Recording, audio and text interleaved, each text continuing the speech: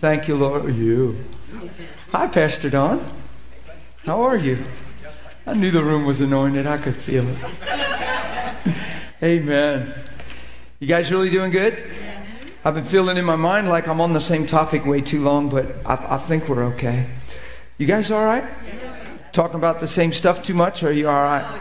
Okay, because it kind of spreads out a little bit and covers some other stuff too. But because I do want to, just by faith, do me a favor. By faith, turn to Hebrews 10. But there's two quick questions that have this. They're in this same line, so we won't go. I held the other ones. There was a question on healing, and anybody on the internet just that's listening, that's online, on school online, if you have healing questions, we are going to cover healing in this school. I promise we are going to take a long time and just cover it. So if you can just even for now hold your questions on healing, because if I try to answer them from the class, it'll just take me into open some stuff that's going to be hard to come back, and there's just a timing for it. I really want to cover these foundational truths. See, you live from the place of righteousness. I honestly believe a lot of reasons we struggle and have so many questions in healing is because we haven't settled this first things first topic. Yeah. Because a lot of questions we ask we wouldn't be asking them if we understood some of these foundational things. Like, why am I going through this? Why is this happening to me? That's the reaction of people when they're in trouble. And they don't understand. We don't understand we're in a war. We don't understand that there's things of the flesh. There's all kinds of stuff. But it has nothing to do with God. God's not administratively playing charades. He is out in the open giving us His Son, His promise, His word, and life through the Spirit of God. Amen? So God's come out like He is. So He's not a mystery anymore. The mystery's revealed in that sense. So, but this is a good question. It's from Shannon in Virginia, Richmond. She said, is it faith? She said, I've been listening to teachings. We've been changed already, and et cetera, et cetera. But she's asking a question, and she was reviewing the material the last few days on faith and was wondering, is it faith that makes us righteous? Or is it the salvation that Jesus has brought? Well, that's an interesting question. It's actually, we're saved. The salvation that He provided, we're saved by grace through faith. So to answer your question, Shannon, it's both. Your faith is what brings the revelation of righteousness to be in your life. You're made righteous through Christ. God sees your life through Jesus Christ and everyone, but it's by faith that you walk in that righteous revelation. In other words, you can live in condemnation, you could sell it short, you could say yeah, but, and come up with a one-liner that absolutely aborts the revelation of your righteousness. Does that make sense? Salvation's the same way. You're saved by grace through faith. So there's a supernatural working of God's power that opens up your understanding and a revelation to the finished work of Christ, but it's faith that takes you there. Amen. Do you see that? So, and the other question, it's a really good one. You said, I've been listening. This is, I hope I'm saying it right, Alec. And, yeah, from Seattle, Washington. So, that's good. She said, thanks for doing this school. Revealing forgotten or hidden truth that's not seeming to be preached. That's amazing. I have heard you say during preaching, but I don't understand the difference between the two. That God loves me and being loved by God. Let me explain it. That's a good question. Theologically, I'm correct to say to this whole school and to everybody in the world, God loves you. There's a difference between me saying God loves you and you receiving the love of God. Big difference. So when I say being loved by God, it means receiving that love. Letting that love actually have place in your life and heart and mark your identity. Being loved by God. The Bible says, Jesus says in John 14, if you love me, you'll keep my commandments. Well, that sounds legalistic if you listen to it in a law ear.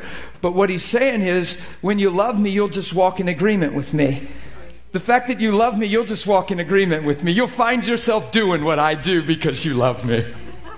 Now, if you read that in the legalistic ear, you'll go, oh my God, I got to prove I love God. I got to do everything I'm supposed to do and say, see, I love you. See, I love you.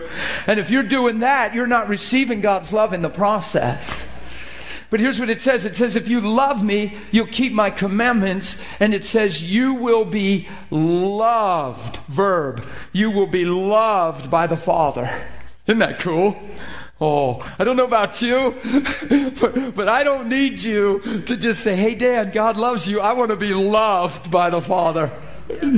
That means that grace touches my heart, that I know my place in Him, that I have peace in me with God, and that everything's just good, and God's letting me know that on the inside. By faith, I'm believing He loves me. You see what I mean? And by faith, when I believe that, there's a grace that comes to make that my reality. Okay? Please understand that you live by faith. There's another question. I'm not sure. I don't know that I can. Yeah, okay.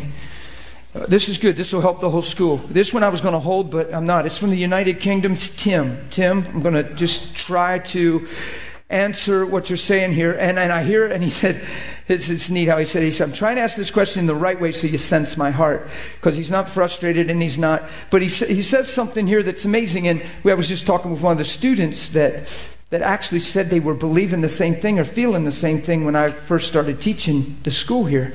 They said they actually were thinking in their mind, well, this is just for Dan. This is this is just a revelation he has. This is for him. No, it's for everybody. But here's what he said. You are who you are because you are in Christ, but you have had encounters with God that have encounters that have been revealed from the Father, and without that, all you'd have is Bible knowledge. Well, that's true. But here's the deal. We're not pursuing Bible knowledge. I'm not reading my Bible to know my Bible. I'm reading my Bible to know Him. So in my personal relationship with God, my communion with God, there's a place of interaction and interface and intercourse with the Lord where those revelations come freely. They really do. It has to do with perspective and mindset. So I'm not just reading my Bible, and we're going to get more. This is why I'm trying to hit this foundation on righteousness so strong, so that as we lead into communing with God, no one in this room has any setback in communing with Him, because you have every right to be with Him. And that's why we're taking so much time, I know, on righteousness, so that God sees that He wants you in His presence. And here's what happens is, if we start believing, and I'm addressing you, Tim, personally, but the whole school, because there's a lot of other folks that feel this way, because you can start believing and get rigid with this and think, well, until God touches me with a revelation, I really can't know that He's real, and I'm just going to at least do the best I can. One of these days He might choose to touch me that way. Or you can do like this fella did, which your heart is hungry and sincere and amazing. He's been on 40-day fasts. He's been in extensive praying in tongues, trying to hear the voice of God and get revelation from the Lord. You just have to be careful that you don't get your identity so infringed on that you begin to strive for things that come by grace through faith. Because when you start believing, it's so critical. When you start believing, I don't hear the voice of God. Now you're on a struggle journey for 20 years. And all that's highlighted, I don't hear the voice of God. Well, I don't hear the voice of God. See, I don't hear the voice of God. I don't hear. You see what I mean? Rather than communion. Father, I thank you that you speak to me. Father, I thank you that when I read your word, my heart comes alive. See, this is what we're not being taught. Communion with the Lord. Faith. Confession, faith. Father, I thank you that you absolutely love me, and my ears are open to hear, and the hearing ear, according to Proverbs, is from the Lord, and the seeing eyes of the Lord. Thank you, I'm not blind, and thank you, Lord, my heart is in agreement with you, and if I seek you, I find you. If I draw near, you draw near to me, and I thank you, Father, for the grace in my life to cause me to recognize and hear your voice, even in the midst of chaos, even in the midst of pandemonium. I thank you, I have the ability to hear your voice on the inside, and everything I sow into me, I thank you, Father, comes alive by your Spirit in every time of need. I thank you that I can know you. See, you can pray that way when you're believing at the same time, I don't hear God's voice like I should. Well, you start opening up your heart to say, I know you're speaking to me, and I know you want me to hear you, and I thank you, I'm in position. Thanks for fathering me. Thanks for loving me. Because what happens is you identify yourself based on what you're not or don't have. That becomes you, and it's like trying to fight your way out of a bag. It's the same way with peace. People come to the altar for peace, and they're kneeling, and they're weeping. They're weeping. And they're so feeling no peace. And then people gather around because we love each other. And we're like, what's wrong, honey? And we say, I just don't have peace. I need the touch of peace in my life. And this person has been struggling for years, feeling no peace and feeling no peace. And so we feel like the right Christian thing to do. And there's times where God, who knows, there's times where God will just go and breathe peace over somebody. Who knows he'll do that? But what people need to know is I have peace with God. I have to start there. I'm not trying to find a surface peace. I'm not just trying to feel a peace. I have to know in my heart and pursue by sometimes raw faith, I have peace. If I perceive that somebody's been on a long search for peace, and this might be the 6th time in the 4th church they've been at an altar looking for peace. Who knows people do that? And then they'll go to a conference and they'll know there's another speaker and and that anointing hasn't touched me. And maybe God will drop peace in me if they pray for me. They seem pretty peaceful. Maybe there'll be an impartation. And we start getting our eyes on just getting it this way. And then now you're pulling yourself so far from the walk of faith that you're conditioning yourself that unless I feel peace right now, I have no peace. That's right. See, that's what starts happening. And that's what I mean by living central and getting driven central. Because here's what happens. These 2 or 3 sweet people come. Who's ever prayed for somebody that was struggling emotionally, and after you prayed, it didn't seem like they really got fulfilled in that emotional deficit? Who's ever done that? Me too, right? And you're like, oh, and you just want them to be like, whoo, Jesus. You know what I mean? But you pray over them, and who knows, as you pray and you see more tears than before. Why? Because as you're praying, their mind's already working against faith, and they're saying, well, here we go again. It ain't working. I don't know why God won't give me peace. Why won't God let me feel peace? How come I have no peace? And all of a sudden this belief just becomes a stronghold in their mind, and they're just waiting for the day God just, what you've got to teach. I was at an altar in Oklahoma, and a lady came up to me, very known in the area, very loved and respected. Probably shouldn't even mention where I was. I forget all this video stuff. Well, anyhow, she comes up. I can tell this story. I'm okay. I was just looking for permission. I'm okay.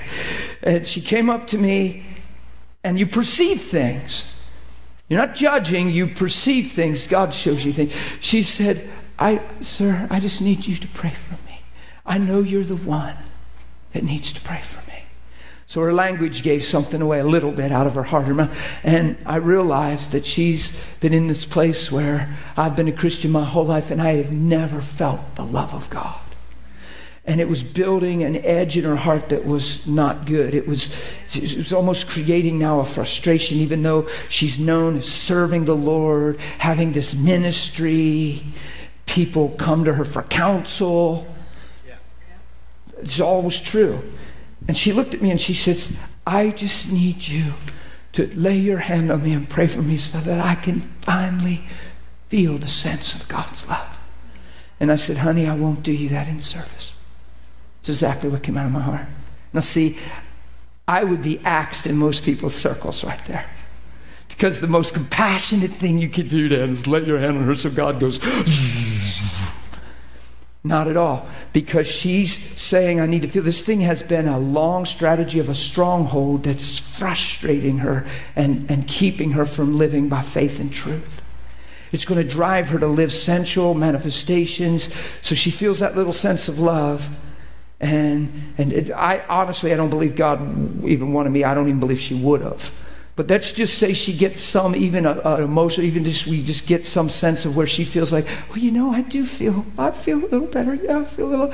See, it's a place for her to get alone. The best thing she can do, and I've counseled her and talked to her in this, and she was frustrated with me. Because she didn't want me to encourage her in faith. She just wants God to come and blast her. And if God doesn't come and blast her, she's frustrated. And I said, honey, I pulled her aside and got alone with her. I said, you're being deceived. I said, you have every privilege. I said, this is a stronghold it's building in you. How many times have you been prayed for this topic right here? She said, I couldn't even begin to tell you. I said, honey, this isn't your journey. Your journey is getting alone with him and saying, thank you for your love for me. Thank you that you sent your son to die so I can live, etc., etc. And I said, you approach God by faith. You are loved by God. I said, you believe God's love. You just believe it and let that be enough that Christ came and died for you. I shared 1 John 4. In this love is made manifest. The word manifest doesn't mean, ooh. The word manifest means seen and known, revealed. Who knows that in that revealing there could be a stewardship of ooh, because I feel that way half the time. So I'm not against the ooh, but if I don't have that ooh, I'm not lacking anything unless I don't see you love me. You get it? That's where you start.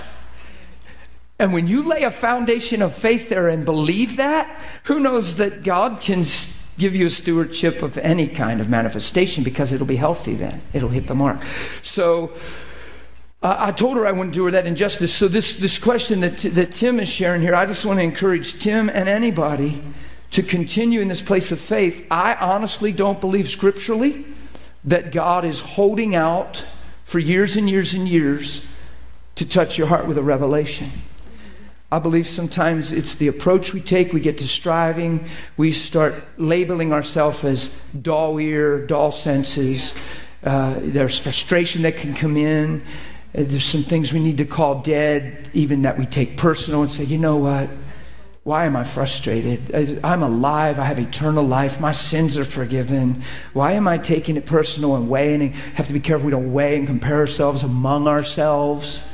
Why don't I hear the voice of God like you do? Yeah. Well, I want to be like you. People come up to me after I go to a church for a weekend. I want what you've got. And I say, you have it. Every time. It's what I say, you have it. Come on. They'll say, lay your hands on me, please. I want what you want. Lay your hands on me. I say, well, I can lay my hands on you and bless you, but you have what I have. He died once for all. You have exactly what I have. There's just some things I'm seeing that maybe you're not seeing right now, but if you'll start here, you'll run well. And then I'll give them encouragement. Because I know my journey in that. I know that there was times I opened my bedroom door and went in there and I didn't necessarily feel like, oh, I'm going to go meet with God. I said, no, you're going to go meet with God. And I felt like doing something else, and I felt like, going here, doing this, and I thought, no, right now. And I knew I was right with God, and it wasn't a works to me, but I thought, you know what, the greatest thing I could do is know Him more. I'm going to not go here or do this right now. I'm going to go in this bedroom because I want to know You more. Amen. And sometimes I would just tell myself, flesh, you're going in there. And they were some of the greatest experiences I've had with the Lord. When I said, flesh, you're going in there. And my flesh is like, yeah, but, and you just read 3 chapters this morning and you already prayed. But you can do this. You got to do this. Well, you got to get this done. And I was like, flesh, right now my spirit man's saying, I want to sit on your lap, Father. I want to know. I want to look into your face. And my flesh is going, Dan, you already did. I'm talking a personal, set apart thing. And then I would just take my flesh right in there. It was just fun. And that was all by faith. So I understand. And when I went in there, a lot of times God met me with amazing encounters because it was straight up faith. You see what I'm saying? So I understand that whole journey. So if you just look at my life, and even addressing Tim's question, and you just say, well, you just have special revelation from God, or God just gave you. But you might miss out on the fact that I've spent days on end and hours on end just talking to Him and receiving His love and thanking Him for being so good. You might think God just went zzz, zzz, zzz, and gave me special favor or something in that. Who knows, there's grace and gifting, and Christ gives gifts to men, but it's all to reproduce after its own kind. God isn't going to give something to someone and then anoint them to teach it and you can't have it. You see what I'm saying? Do you catch what I'm saying? So you have to understand that there was seasons in my life where all I prayed was for revelations of God's love. There was seasons in my life where I turned the clocks to the wall so I didn't even know what time it was. And it's been countless hours in my life where I've developed this communion with God, where when I'm driving, I'm just Godward. I'm thank you, Lord. You're awesome. I'm communing. I'm running things through my heart and mind, and God's there. It's just cultivating this knowing Him. Okay? So that's what we're inviting you into. Now, you can get rigid in your thinking, get intellectual and say, yeah, well, people did that in the church when I first got saved. People that were Christians for 20, 30 years said, well, he just has a special touch of God. And they didn't understand that I was in a bedroom at a capacity that they had never considered. And they're just writing it off as a special grace. Come on, that could be sidestepping the great privilege of knowing him. You see what I'm saying? Jenny, what's on your heart? So I just wanted to run through those questions. That's as much as I'm going to handle them right now, and I'm going to jump into Hebrews 10. You just said something else that was like a big gold nugget. It's all gold, but your exact words, when you have intercourse with the Lord. And I have said that. We have talked to people and said that in conversation before. It's like you have to get so close. It's way beyond. It's like sexual intercourse between a husband and a wife when they're, I'm going to be vivid, sweating, and they're stuck together and nothing can get in between them. And that's so valuable, and that's what you're saying. There's really. A communion, right? Okay. There's a deep intimacy. But, yeah. And I don't know I think it was agape. I'm pretty sure it was agape. It really means to have intercourse in that respect, you know. And that's the part what you're saying is all that. It's like walking in the cool of day. It's like 24/7. It's like nothing can get in between you. And I heard you use that term. It's like, yes, I so want to point that out. And I'll bring up a personal prayer in light of what she's saying. I shared it at Global. The first time I taught at Global School, I was sharing it. I don't share this stuff too often, but it just came up in me, and I was talking about communion and things you pray, and the students were on the edge of their seat. And I said, okay, I'm just going to get real with it. I said, this might freak some of you out. I don't know, but I think you guys can handle this. But I said, this is a prayer I've prayed for years. It's coming out of my heart in the bedroom when nobody's looking. And I would say, now see, I don't pray it religiously, and I haven't even prayed it for a while. But there was a season where it was valid in my life, and it had to do with this co-union, communion, intercourse thought. And I would say, Father, I open myself up to you, unreserved and unashamed. Here I am, open up to you. Come into me, God, and deposit the seed of who you are. Impregnate me, God, so I can give birth to your will. I would say, and I said, and anything that comes out of me is going to look just like you. Come into me, Lord, and deposit yourself into me. And I would pray that way as a communion thought spiritually. Pretty deep. And it's not weird. And the Spirit of God be all over me. So my spirit is like this. So I'm about ready to bear down and push and give birth to something all the time. See? So it's a spiritual thing. Is the tape running? Is it? Okay, Hebrews 10. No more questions from Jenny. You do that stuff to me. Stop it. No, I'm kidding. But it's true. I've prayed that many times. Come into me and impregnate me. Come inside of me and touch my spirit and deposit the seed of who you are inside of me and impregnate me, God, with the revelation of your will. That's an intimate prayer, guys. And you're not in the room. I'm not saying it to sound spiritual and impress you, see. It's not in the front with a mic stirring up the atmosphere. It's when you're not there and you're not looking and the door's closed and it's just me and Jesus. And he's going, boy, he loves me. He is so open for me. I think I'm just going to come and have my way. Do you get it? Because nobody's there. Do you understand the impact of that? It's not for any other reason than to know him. Come on.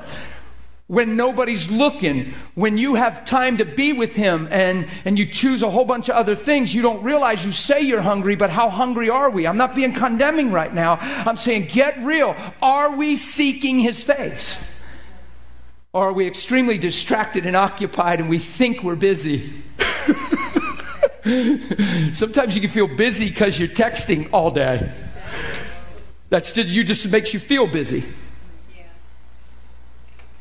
I got to get back to, I got 6 messages. Oh my God, my phone's been buzzing and all of a sudden you're occupied.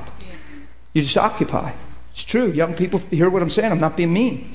Some of these things that are in technology today, I believe, have a subtle strategy behind them to make you feel very inundated and busy and important and needed.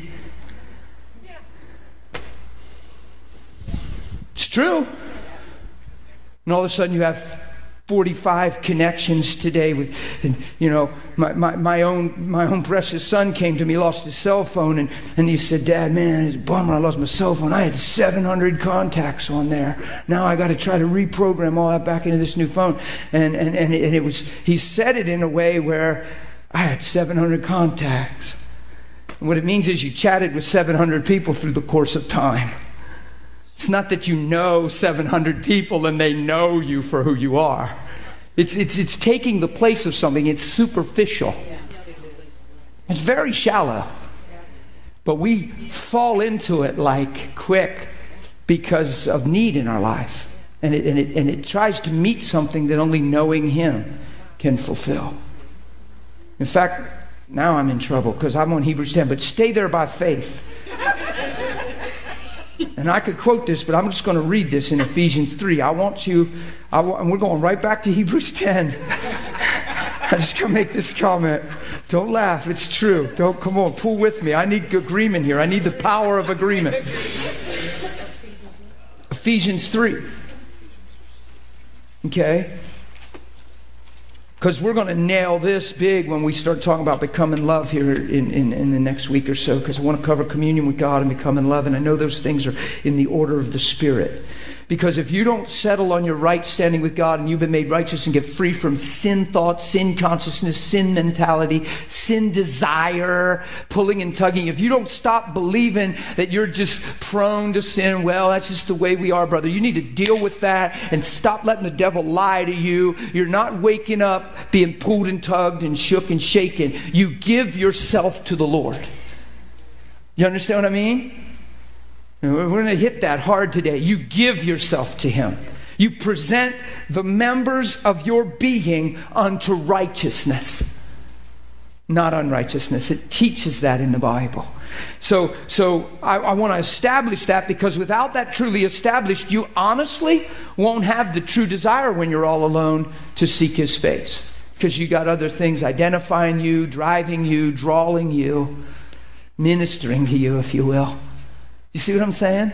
But when you understand righteousness and you give your heart to righteousness and faith, it actually promotes, stirs up, and instigates the desire to be with Him and know Him. Because you don't love Him first. You don't love God because it's the Christian thing to do. You love God because He first loves you. So what inspires your love response is totally seeing and receiving and wearing His love. And all of a sudden, you're so amazing. I want to hang out with you. Can I just go with you?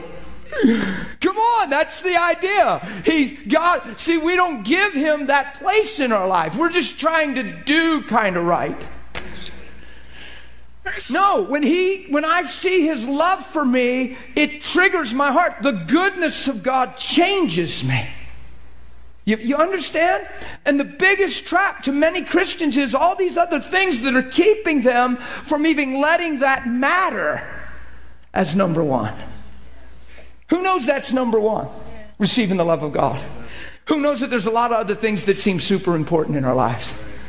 And when you really weigh them and really look at them, they really barely have the strength of the value of the day you're living in. I mean, really, we make them matter. Well, if I don't get back to so-and-so, well, if I don't talk to so-and-so, or if I don't do this or that. This is so amazing what we have here. I'm telling you, we wouldn't be pulled and tried in so many areas if there wasn't a great root of revelation here. You know, Satan knows just how to tweak and distract. Some of the stuff we give ourselves to, oh, okay, thanks. I was ready to go on a tangent. He said, don't go there. Yeah, it's not that it wouldn't have been clear and right. It's just not time to go there. In Ephesians 3, Paul, in verse 10, shares the intent of God in sending Christ Jesus and revealing the gospel. That's amazing to me. It says that Paul was given this mystery to preach Christ in us and all that, and Christ to the Gentiles, and this mystery that has been hidden in 8 and 9 through the ages by God now has been revealed. So he's saying the cat is out of the bag, man. This thing is here to be seen, right? And to the intent. Now this is God's intention. To the intent. This is amazing. This is the purpose of God. To the intent that the manifold, many-faceted wisdom of God, right? Many-sided, the depth of the wisdom of God would be made known by his people to the principalities and powers in heavenly places. That means that God would thoroughly manifest himself through his church, who he created in his image, who had seemed to be fallen and couldn't get up. But God let his son take the fall so he could get us up and breathe spirit back into us. And now we can manifest his glory. So God brought the gospel in the intent that he could cause us to shine and reveal who he is to the world. You get it? Oh, it's incredible. And it says, according to the eternal purpose. So he always created you for this. He always meant this for you to be filled with his spirit, to manifest his nature, to walk in his image and confound the wisdom of the wise, and in the face of darkness shine as light. He always made you for that. You've never had a different purpose. God never changed his plan. It's the eternal purpose of God. It's who you are and why, all wrapped up in one. Do you get it? It's why you have breath today. See, I've given myself to this. That's why I'm passionate. I have surrendered, made sacrifice, the labor of love, the patience of hope, the work of faith to attain this. It's not a works thing. Faith took me there. And just like Tim said, yeah, I have a revelation. God's breathed on that faith. I don't see anything else. I'm alive for this reason. So now it's not even hard for me to like keep from having an attitude or being angry or selfish or jealous or full of what? That stuff, that's not even a trial to me. It's been obliterated through this understanding. Was it always that way? I grew into that. I'm more extreme in that than I ever was. Do you get it? So I'm not like this struggling man to stay afloat, and thank God he considers me. I've given myself to these things, and he's breathed on that and empowered me to live what I could never live if he didn't breathe on that. But the key is I want that. Some of us got to get really real and ask, what do we really want? Because some of us still want our right to have a right and say enough is enough. Well, you can go that far, but that's far enough. And we have limitations that we still have rights. We still have things in our life that are stopping this great image of God from manifesting on the inside out. We really do. We have sellout prices. We do. Judas said, what will you give me to betray him? And for Judas, it was only 30 pieces of silver. So some of us wouldn't even consider that. But there is some things that we'll do, and there is some things that could happen to us that would stop the image of Christ, where we would take occasion for the flesh and say enough's enough and stand for our rights. You have to get to the place where you're dead, where you get alone with God and say, you know what, the best I understand, I don't even want a right, I don't have a right except to manifest who you are. The intent of you creating me was to manifest your image. Then what would I live for anything else for? Why would I covet this life and take advantage of it and start living for other things and just pursuing other things apart from you first? That way, if you're first, then everything else I pursue is in the light of you, and it'll never get goofy and muddy and funny. Are you following me? It's very passionate. I'm talking extremely passionate and militant today. And it's not on purpose. It's just the way I didn't plan on this. But you have to understand that the intent, listen to the language, the intent of God sending the gospel is to make known his manifold wisdom through your life to the world you live in and the powers that seem to control it. So your life becomes a testimony, a conviction, a judgment to the powers of darkness. And then all of a sudden, everywhere they look, they see Christ in us. Because we're surrendered, sold out, and filled with Spirit of God, and our integrity is squeaky clean. Our motives are super pure, and we see God. You get it? Come on, it's called a Christian. We kind of thought a Christian goes to church and sings happy songs and then does his best to live kind of good. Oh, God. Are you guys all right? Am I too boot camp this morning? Because I'm feeling boot campy. It's all right. You sweat a little in boot camp and get a little exasperated and stretched and your muscles hurt. And boot camp trains you and equips you for war. And after a while, you ain't worried about the training anymore because you start getting a little pride and understanding, healthy pride in what you're representing and the uniform you wear and what you're fighting for. And all of a sudden, that overtakes all the work and effort it took to get suited up. All of a sudden, you don't mind the sweat and the jogging anymore and the heat and the pressure and the drill sergeant drilling you. And I mean, I'll smile all the way along, but all of a sudden you stand up and you realize what you're wearing and what you're representing, and you realize what all this was for. And all of a sudden it doesn't matter anymore because you're standing for something instead of falling for everything. Oh, that was a good analogy. Is that on tape? No, it's good. I might preach that sometime. Did your hand go up? Yeah. What'd you got? Oh, he's giving me his phone. Yeah. He's thinking this is going to get in me and I'm going to have one of these. I know. Everybody says, you got to get a cell phone. I said, I don't even want a cell phone. There's a pastor freaked out when he heard I didn't have I was traveling. And he said, you don't have a cell phone? I mean, he talked to me like I was a knucklehead. He said, you don't have a cell phone? And I said, no. And I said, and I don't have a computer either. What? And I said, and check this out. And I took his finger and I put it right here. I said, and I'm alive. Actually very alive and not distracted, and I'm not against cell phones, but I wonder who has the capacity to have all this technology and still be in a good place. What am I reading? Because something turned and flipped on me and I'm lost.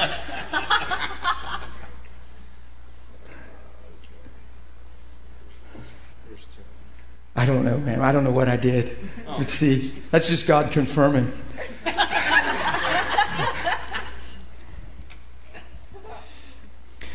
This is verse 10 that we just read. Through followers of Jesus like yourselves gathered in churches, this extraordinary plan of God is becoming known and talked about even among the angels. Think about it. God has a predestined eternal purpose and plan for our lives, and that's why we're alive. You're not alive by happenstance, thank you. You're not alive just because two people came together. You're alive because God said so and has an eternal purpose and an eternal plan. Now, why would I try to live anything else and struggle with something less than what I'm here for, where total grace is found? See, because everything else makes life an experiment or your own agenda and journey.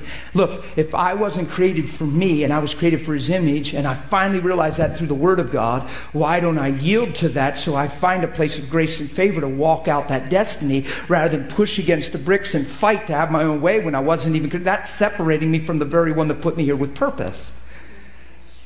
That would be like you driving your car and it was made for you to drive, and you get in it and try to go right and it turns left. And you're trying to get to Harvest Chapel and it's taking you back some road and you can't steer it. That'd be like the car having a mind of it.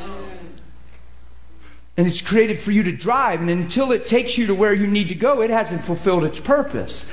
And if it's taking you somewhere else, it's obstinate and it's outside of its creative value, and it would have no value to you and you wouldn't get in it anymore. Man, these are good analogies. See, you have to realize you have a created purpose. And the Bible makes it real clear. Watch. According to the eternal purpose which He accomplished. So you're not under the pressure of fulfilling this, just yielding to it and going with the river of God, going with the flow of the river. Right? We love those terms. So let's do it. Let's get in the river. Let's go with the flow of grace. Watch. He accomplished in Christ Jesus our Lord. So Christ Jesus brought us back. He got us up out of the fall. He redeemed us. He put us right back on track. And every man must be born again. Isn't this clear? Yes. Come on. In whom we have, what do we have? Oh, I'm getting excited. Pick up my Bible. I'm going to pace a little. Not too much, Randy. I've been doing good to you. I've been doing real good. In whom I've been thinking, Randy, I haven't even crossed this line. Did you notice? I have not crossed this line since that day. That's amazing. That's the Spirit of God. Yeah, I've tried many times. And it's like that dog that has that shock thought to him.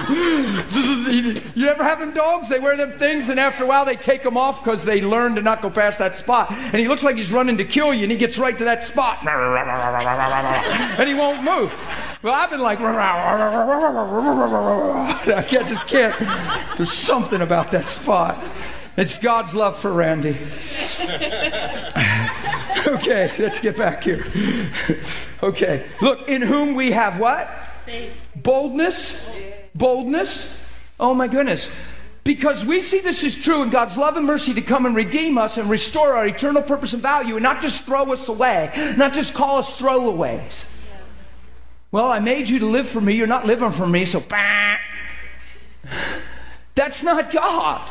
He woos and draws and oh my goodness, it speaks to our heart. There's times you get your life in who's ever had their life in a messed up place and you knew it and you knew you should care more, etc. And you're laying on your bed quiet and these thoughts come to you and they're soft or they're wooing and they're like, man, you know it doesn't have to be this way. Just sweet. Just thoughts, just countering thoughts that say, man, you know, it doesn't have to be this way. Boy, that sure beats God just hovering over your bed and pinning you to it because he's God, you know. So, you want to live for yourself. You know, come on. You'd be like, no. and then he'd disappear and you'd wake up in the morning and you'd be a Christian robot living out of the fear. Instead, the goodness of God and the love relationship. See, that's what's so amazing about God. Come on. God would have the ability to sit on the throne and go, bzz, bow to me, bzz, sing loud, bzz, worship, bzz, follow me. Instead, he humbled himself, came in the likeness of flesh and died on the cross, died for his man, so that man would get the picture and see and fall in love. That's all that's wrong with me. That's finally happened. It took 33 years. Took 33 years, but it happened. Yay. So I have boldness. What do I have? Why? Because I see his heart. I know who he is. I realize he came to rescue me. He loves me. He's not mad at me. He has purpose for me. So I have boldness. Why? Because his heart's revealed. I'm not afraid of him. I'm not afraid to approach him. I have boldness and I have access. See, this is where faith comes in. You either have access or you don't, right? Yep. Come on. Because if you believe you have access, why aren't we accessing?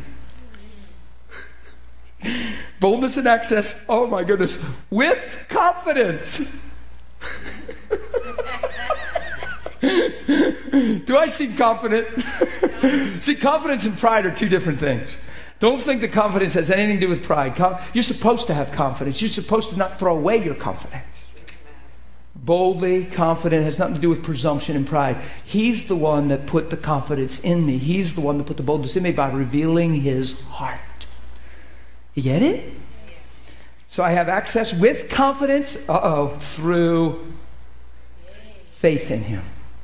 Yeah, but brother. See, stop right there. There's no yeah, but brother.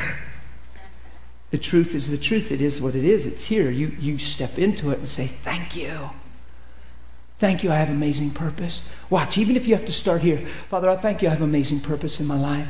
And even though I don't see totally clear like I believe I could, you created me with reason.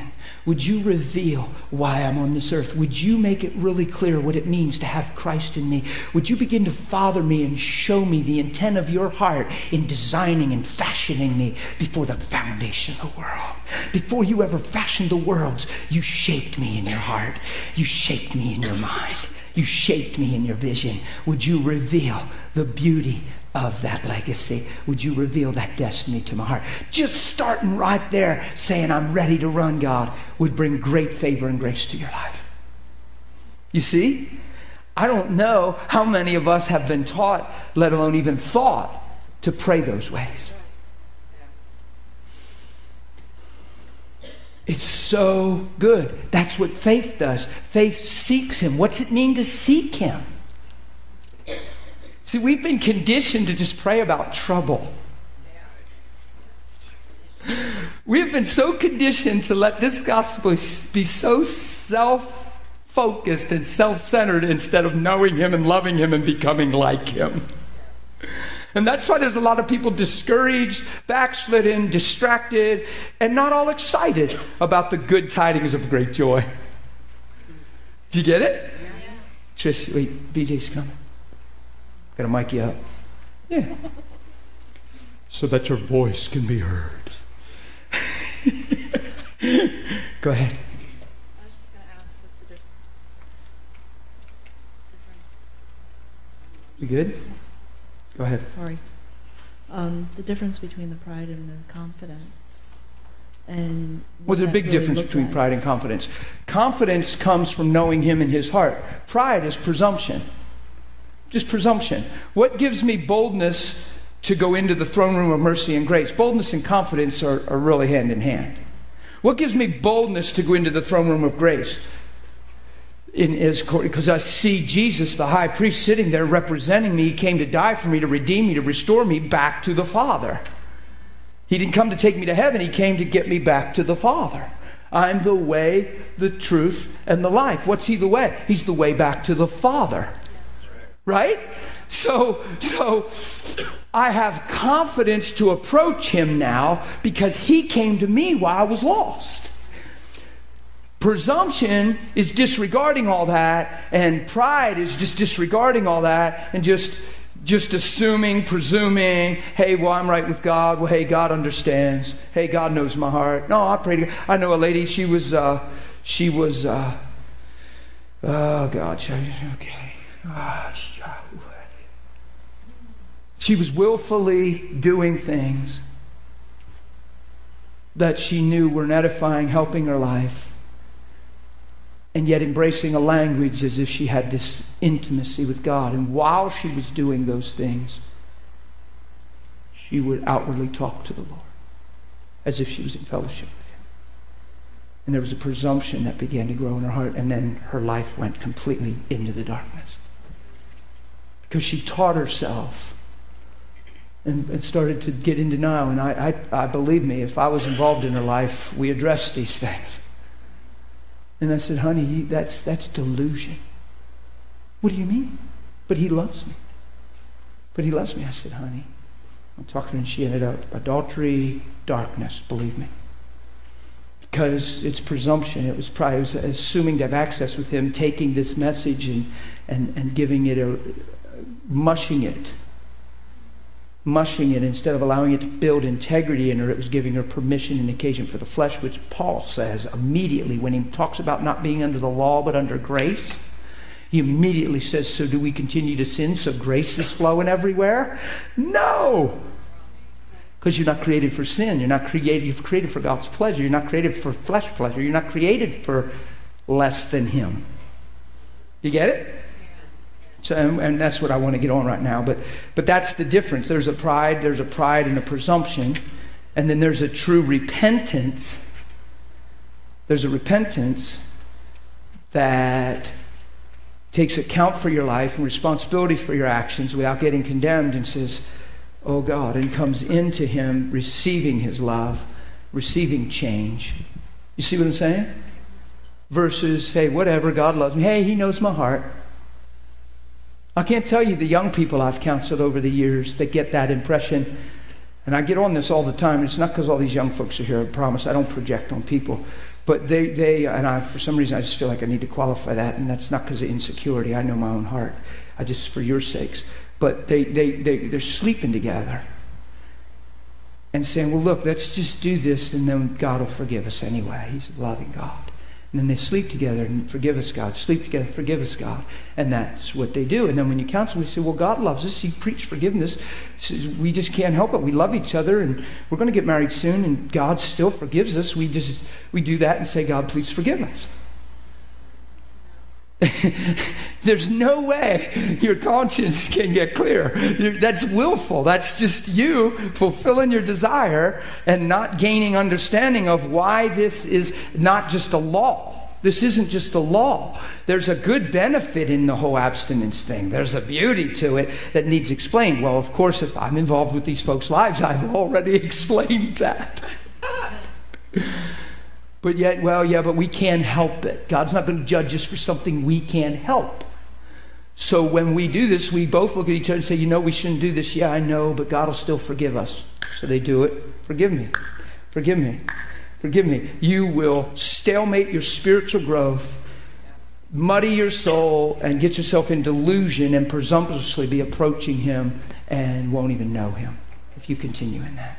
God can't be in the midst of that because He's empowering something. He's enabling something.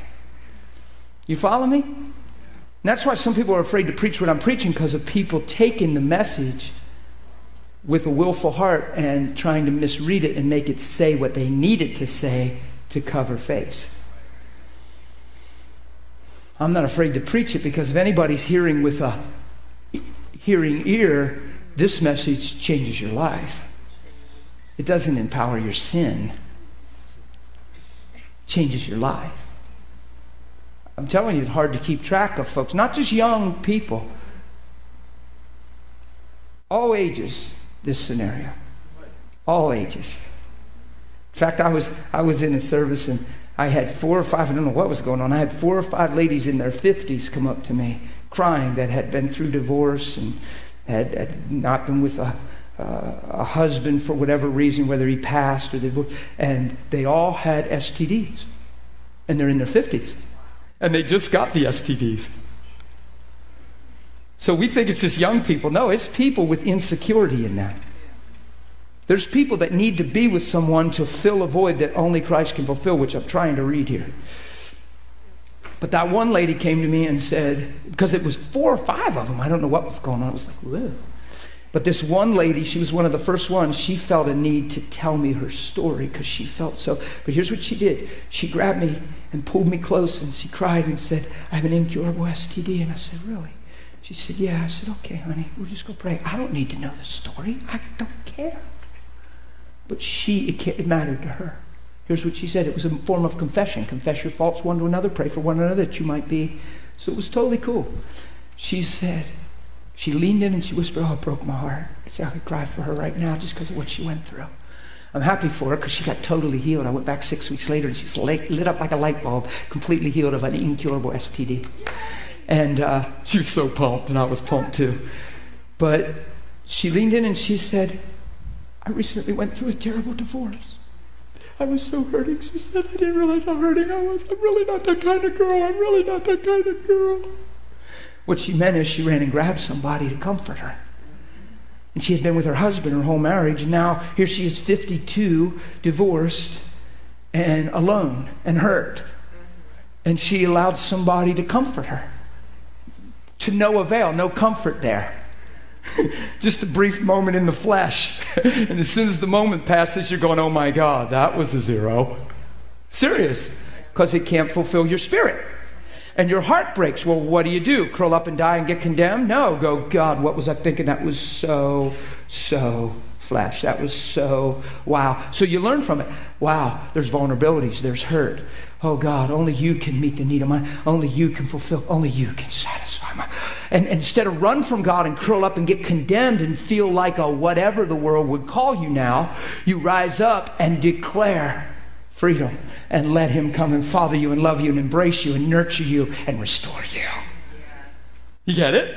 So she leaned into me and said, I'm really not the kind of girl. And I knew what she meant. I said, honey, stop. I was ready to bawl for her and just hold her close like a brother. But grabbed her and I prayed. It was so easy to pray for her. I said, you STD, you come out of her now. She just prayed. And this is not the woman that was with any man. This is the woman that's with Jesus. And your heart is before the Lord and Father. We prayed. I go back 6 weeks later and she comes up to me. Hi. I said, hey, honey, come here. Hug her. She whispered in the mirror, I've got totally tested. There is no trace of that thing in my body. It is gone. I am completely healed. I said, yeah, I believe you. Isn't that sweet? Yeah. Why? Because if she's sorry and her heart breaks and she goes and doesn't get curled up in condemnation and shame, but goes and tells me, what she's saying is, that is not who I am. That was deception. That was a moment of hurt, feeling sorry for myself. I got snared and captured. It is not who I am. That's what she's doing by talking to me.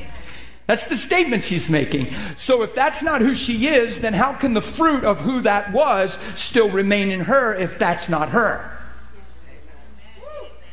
Do you get it? So bye. Because this thing is spiritual and it's legalistic. Devils are very legalistic.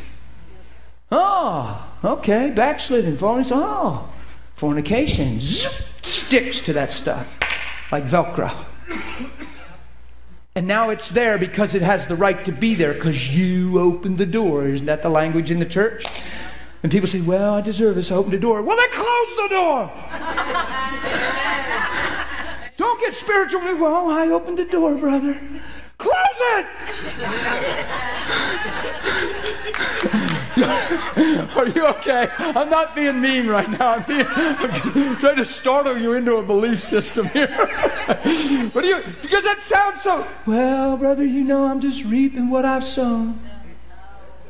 Plow the ground and get some new seed in there. Let's get a harvest. Pull out the weeds. Come on. What do you mean? Repent. Change the way you think, and you're no longer that person, and the Spirit of God's goodness and grace through Christ comes upon you and makes all things new. Yeah. Okay, I'm better now, maybe. That's a good revelation, the redemption one, because do you know how many people struggle with guilt, condemnation, shame because of the things they've done?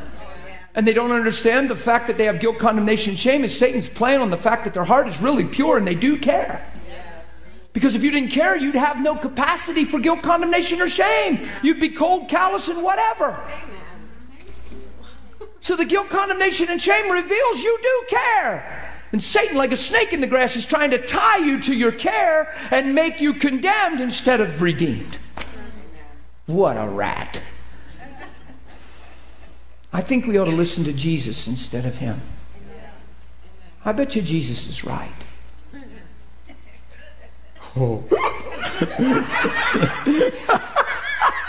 Good preaching, man. Did you see that? I don't know if that was Pentecostal. I don't know what that was. What was that? Watch this. That we have boldness and access with confidence through faith in him. Therefore, I ask that you do not lose heart at my tribulations. So don't even let what I'm going through distract you from this truth. Don't let adversity, don't let trials sideline you and pick back up yourself in your own life. That's what he's saying. Right on the heels of this, if this is your destiny, if this is your calling, don't let what I'm going through in life take you off of that truth. That's powerful the way God writes. That is because that's what we do, isn't it? We get this joy for a moment. Wow, that is so good. I'm going to walk this out. And then wham, wham, wham, adversity comes. And we, oh my God, but if you love me and if you have a plan, then how come and why? And oh my God. Right? Paul's saying, don't you ever lose heart. You glory in your tribulation. Why? Because you have the ability to persevere and character build and manifest Jesus. Adversity is the great privilege of revealing the Son of God in you. See, that's the stuff we haven't gotten because we haven't heard a gospel that tells us to die to live. We've just incorporated him in for blessing. So adversity doesn't sound like blessing. But Paul says we glory in our tribulation because it's the privileged opportunity to manifest the Christ in you. Oh my goodness. So you probably ought to have great joy because the tidings are good. Yeah. Did you get it? You guys are getting it. Don't try to smile like me. Your cheeks will hurt. You have to grow into that. I'm kidding. I'm kidding. You can smile like me if you want to all day long. I don't know what to do. John, I'm undone. Here we go. Don't lose heart. Don't lose heart. Watch. At my tribulations, which is your glory. Through the tribulations, there's even a greater manifestation of the things he's writing. He's able to prove through integrity and character and standing that he's the real deal. And what you see is what you get. It's the privilege place of manifesting when there's trials. Now watch. For this reason. Here's the reason he prays this prayer that people put on their refrigerators. You have to realize why he prayed. For this reason, I bow my knees to the Father. For what reason? For this reason, the fact that the intent that God's wisdom's revealed to the powers of the earth through our lives. For this reason, I bow my knees and pray that you be perfected and formed in love. So what's the manifold wisdom of God revealed through your life? When you and I become like him and become love and take on his nature and manifest his heart through the earth. See where I get the message I preach? It's all through the Bible. It's in Colossians, it's in Ephesians, it's everywhere. But here's what I want you to see down at the bottom. At verse 19. To know the love of Christ which passes knowledge. To know. It's probably epinosis. I don't know. It might not be. To know. I could find out. John 8:34. I got an anointed Bible. I don't have an iPhone. I'd be there by now, but I have an anointed Bible.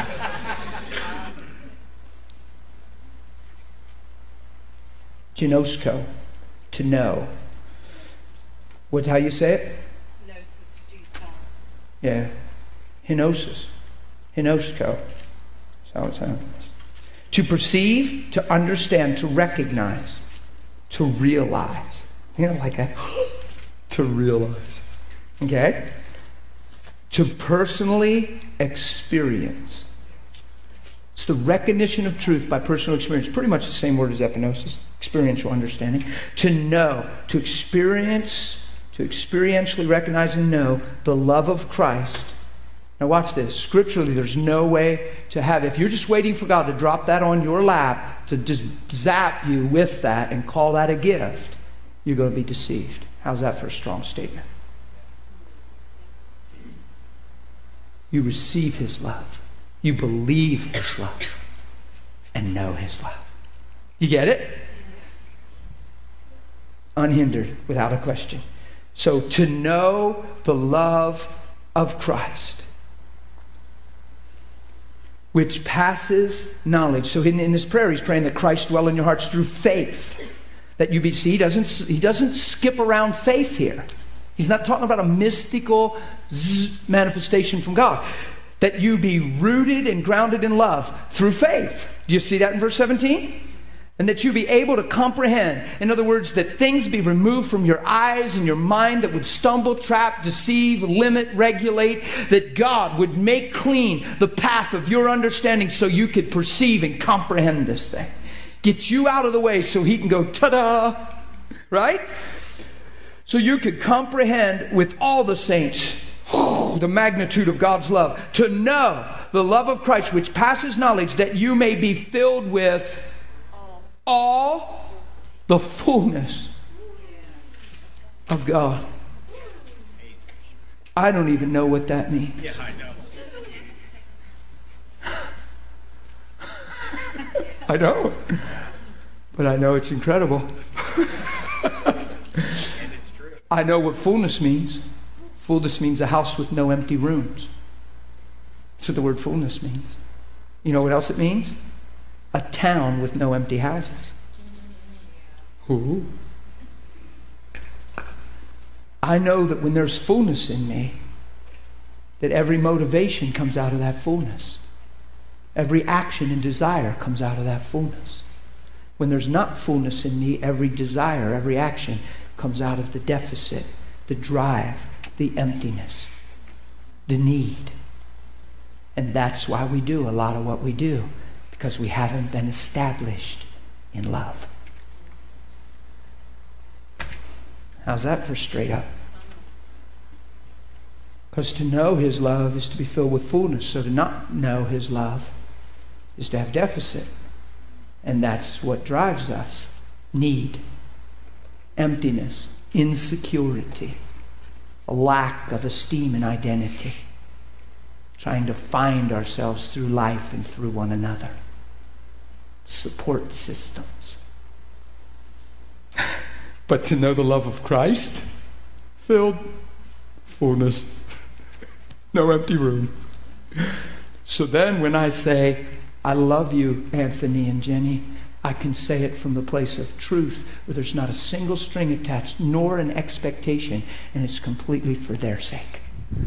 Now that's the position we ought to all put one another in, isn't it? Yeah. Oh, Jesse. So that would that be part? I mean, I think I know the answer to this question, but I just wanted to just confirm it.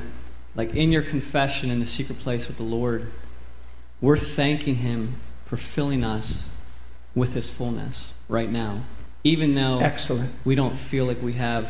Even if you're not sure you have it. That's yeah. excellent, Yeah. excellent. Let me give you an example of that. Let me act that out, because he had his question and answer all wrapped in one, and he knew he had that. And we're going to really cover a lot of details with communing with God. And this is good, because this is the Spirit of God to incorporate communing with God with this precept right here. So I'm in a car driving. I don't have to be I always say in a bedroom, just because that's where I've spent so much time. Okay, so I know that you don't have to be in a bedroom, and you don't have to make an appointment with God. Don't make appointments with God. You're in fellowship with God. But there's times where nobody's looking. You break away, or you're laying in bed and nobody's around. If you're married, your spouse isn't even there, or they're at work, or the kids are somewhere else, and you're just there at home. And it's one of those moments where, and you just capture that moment. I had a friend that didn't go to work for a whole year. He had finances saved, and he left his job and thought, I'm just going to hang out and seek God and just take a year and just whatever. And at the end of the year, he came to me and cried and said, I realized a whole year flew by and I never really got intimate with the Lord. He said, my time just got occupied and I just lived life. You know how quick that happens and how it's happening to people? And it's easy to say we're hungry, but our life reveals our hunger. Because if I really want Him, I'm going to seek Him, not say I want Him. It's just true. That's not too heavy to say. It's just getting real with your own heart. You see what I mean? So, I spent countless time doing this, so I loved your comment, because it's right on the money. And this is what Holy Spirit led me in when I first got saved. And honestly, He led me there. And some people say, well, see, that was sovereign. I believe, and I know we're saved by grace, I believe the night that I got saved, I got out of denial. God moved on my heart. Of course He did. It's grace that saves us. But there was a total surrender that night. I gave myself to Him. Some people find themselves going along the way, giving more and more as they go.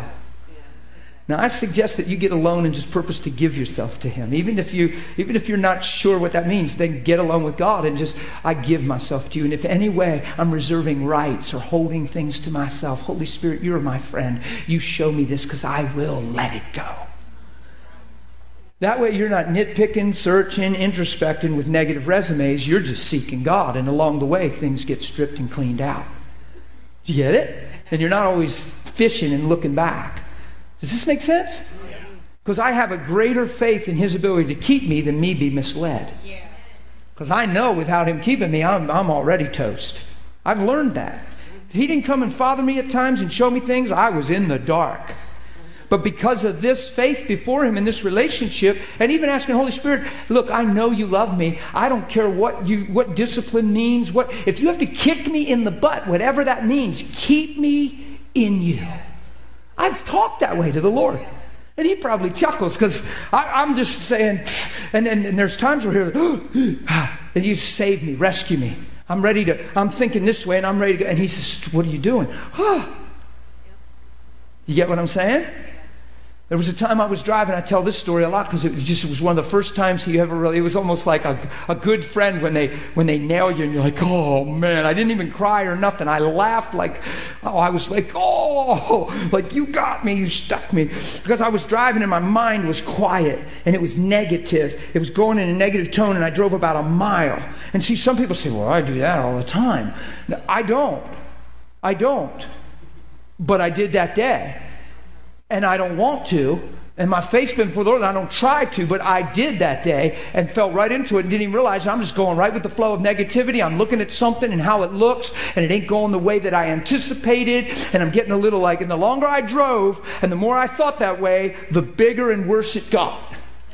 And I went about a whole mile down the road, which doesn't sound long and sounds funny to people, because some people spend days, weeks, months, and years in that mindset. And I thank God, that is not the mindset of edification, I promise you. So I'm driving, and I got to a 4-way stop sign. I can remember the road I was on. It was Canal Road, or Church Road out extended. And I got to the 4-way stop sign, and Holy Spirit said, boy, Dan, now would be a good time to practice all that stuff you preach. I was like, whoa! Slam me! I was laughing so hard I could hardly drive because it just made me laugh. He's a friend. But he said it in such a way. He said, boy, Dan, now would be a good time to practice all that stuff you preach. I went, oh! It snapped me right out of that. And I went, whoa! And guess what my response was? I started to see it through Christ and faith, and I countered all that and just washed all that negative away and just crushed it with faith before the throne. Why? Because he came and fathered me and rescued me. Why? Because I want him to. I don't have reserved rights. I want him to. So I get alone. Father, I thank you. You're everything I'll ever need. You're the fullness of my life. You're the strength and the security. Father, I don't need the honor of men, approval and affirmation. If men encourage me, so be it. But I am not living for it. My life is in you. My strength is in you. Everything I ever am and will be is found in you. It's your grace that satisfies me. It's knowing you and knowing your love. Father, you've made me complete. You've made me strong. You've made me wanting you. Come on, that's just prayer. I could take that right there, that one line. I could go and lose. I could forget you're here if I'm not careful and go for about a half hour and just have communion. And it would just get bigger. I think you could tell that by the way I have trouble preaching. Because I could just go and just forget you're here and just have, it would just, and I believe it. And I believe it. And it's not saying that it's my current reality right now, but I know it's true. I know he's all I need. All that I need is you, Lord Jesus. I've sang that song, all that I need is you, Jesus. All that I need is you. I've stood in my bedroom for so many hours singing songs like that. From early this morning till late tonight. All that I need is you, my Jesus. All that I need is you. You're everything to me. You've come and satisfied my heart. The hunger, the cry, I didn't even know what I was hungry for. But thanks that I was hungry. Now I know it was you. Thanks for satisfying my desire. I love you, Daddy. Hours. What a friend I found. Hours. I can't even tell you. Sit on the bed. Repeat. Closer than a brother. Hours. Hours. You have no idea. See, it doesn't get monotonous. Man, can you hit another track? Are you kidding? I'm becoming that one. Leave it play. I'm not listening to that for entertainment, to appease the distracted mind. I'm not reading my Bible to be a Christian, to feel Christian. I'm reading my Bible to know him and become the Word. So yeah, let it play. Just leave it play, because I'm becoming the truth on that song. Jesus. And you know how there's a recording on Jesus, What a Friend I Found. It's an older recording. I don't even know who does it, but I have it at home on a CD, and it really gets big. It just starts, and it's just, and it's just, and you sit there and you just cry. Sometimes you laugh. Sometimes you just, And sometimes you're just quiet and it's just sinking in. But you just go with the flow and you let the truth make you free. See, I think we're in a hurry, we're striving, we're struggling. Man, if I could just prophesy, I feel, boy, if I could just hear a word, if I could just know him, everything will be okay. So get alone.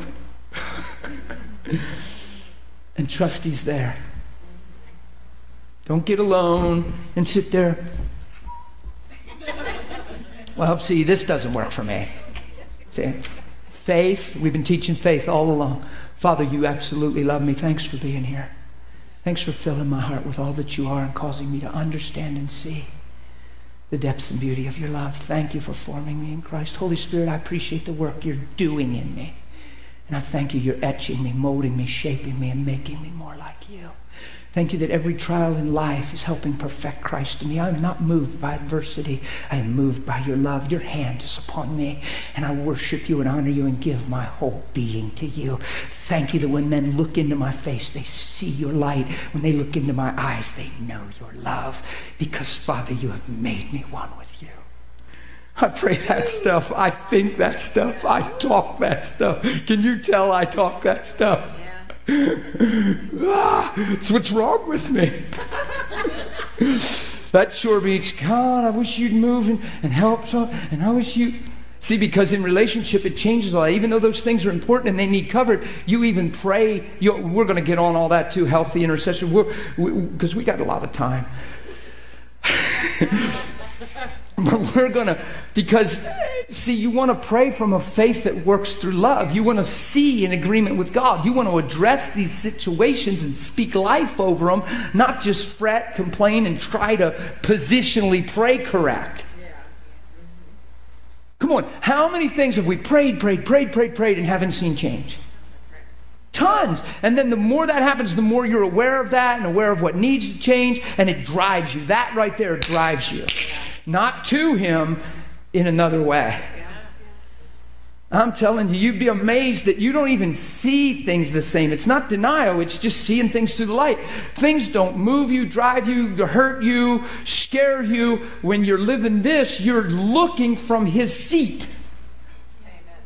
And your response is totally different than you in your own seat as a Christian trying to serve God. It's a whole different perspective. You're seeing from his view. And that you have to walk in to really understand. That's a hard one to teach out, but it's void of fear and worry and concern. You're not going to reduce prayer to a method and Scripture to a principle. You get what I'm saying? You know how we've reduced Scripture to a principle and a method that we proclaim to get a result? And it's so impersonal and it doesn't build relationship. If anything, it challenges relationship because your intellect then reserves the right to say, why didn't it work and where was God? Or introspective, what am I doing wrong? Why didn't God answer my prayer? And all of that confronts closeness. Come on. Man, if to know his love is to be filled with all his fullness, I know where I'm camping. And I know where I'm staying. Because everything's going to flow from there. Even faith, guys, works through. You see why I'm taking so long on talking about righteousness and free from sin consciousness and all that stuff? Because faith works through. You're rooted and grounded in love. You're saying live. Hebrews 10. We're going to try. Let me go through this quickly. And we'll try to get this in before the break so I can go to Romans 6 and try to wrap this thing up. If we don't, we don't, but I want to try to. I feel like I really want to try to. He might let me just because of the love for my own soul, because I'm starting to think, man, I'm taking too long to get through this. Okay, we went through this. We talked about the law having a shadow of good things to come. Not the very image of things, can never with these same sacrifices which they offer year by year make those approach complete or perfect. For then they would they have not ceased to be offered? Of course they would. For the worshippers, once purified, would have had no more consciousness of sin. So what Paul's writing here, or whoever the writer is in Hebrews, because he seems to be unknown. But so let's just say whoever wrote this, inspired by Holy Spirit, is saying, what's he saying? He's saying that the goal is to get free from the consciousness of sin, and that this first way, called through the law and sacrificing goats and bulls and giving of blood of animals, it wasn't the way, or it would have been ceased to be offered. It would have been once for all. Which he's pointing to the blood of Christ, right? But the goal, and which means the accomplishment of the blood of Christ, is to make you complete and no more consciousness of sin. But in those sacrifices, there's a reminder of sin every year. See, that's not a good thing. For it is impossible, or not possible, it's not possible that the blood of bulls and goats can take away sin. Why? Because it's man for man. It's blood for blood. It's the blood of bulls and goats. There was an atonement. There seemed to be a sacrifice. These innocent, it's all pointing to good things to come. These innocent, did them bulls and goats have anything to do with man eating the tree? But they're dying because of man. Sounds like the Son of God, the Lamb. Did Jesus eat the tree? Did he have anything to do with sin? Was he responsible or completely innocent? And isn't it amazing he's the one that died? So these little lambs, these spotless lambs, they're just born. They have a little life to live. They want to have little lambs. But now they're getting their throats cut and the blood's being poured on the altar because man sinned. So it's pointing to Christ. It's one day someone, a man, not an animal, completely innocent, is going to die the same way. And his blood is going to wash your sin away. And when John saw him along the shores of the Jordan, he said, "Behold the Lamb of God, who taketh away the sins of man." Come on, that's what your Bible says. Watch this. Therefore, when he came into the world, sacrifice and offering you did not desire, but a body you have prepared for me. Wow. Why? Because he was made to be a man in flesh. Man was created for the image of God and have subdue the earth and have dominion, and in the authority of God and by the grace of God, he was to govern the earth. What man failed, Jesus came and became a man and fulfilled. He was the last Adam. So he became the captain of our salvation, the perfect sacrifice. He was tempted at all points without sin. He walked through trials and testings, rejection, adversity, temptations of devils. He went through the wilderness just like the children of Israel. They were in there 40 years. He was in there 40 days. He came out with the Spirit and power. They died. Why? They were selfish. He was selfless.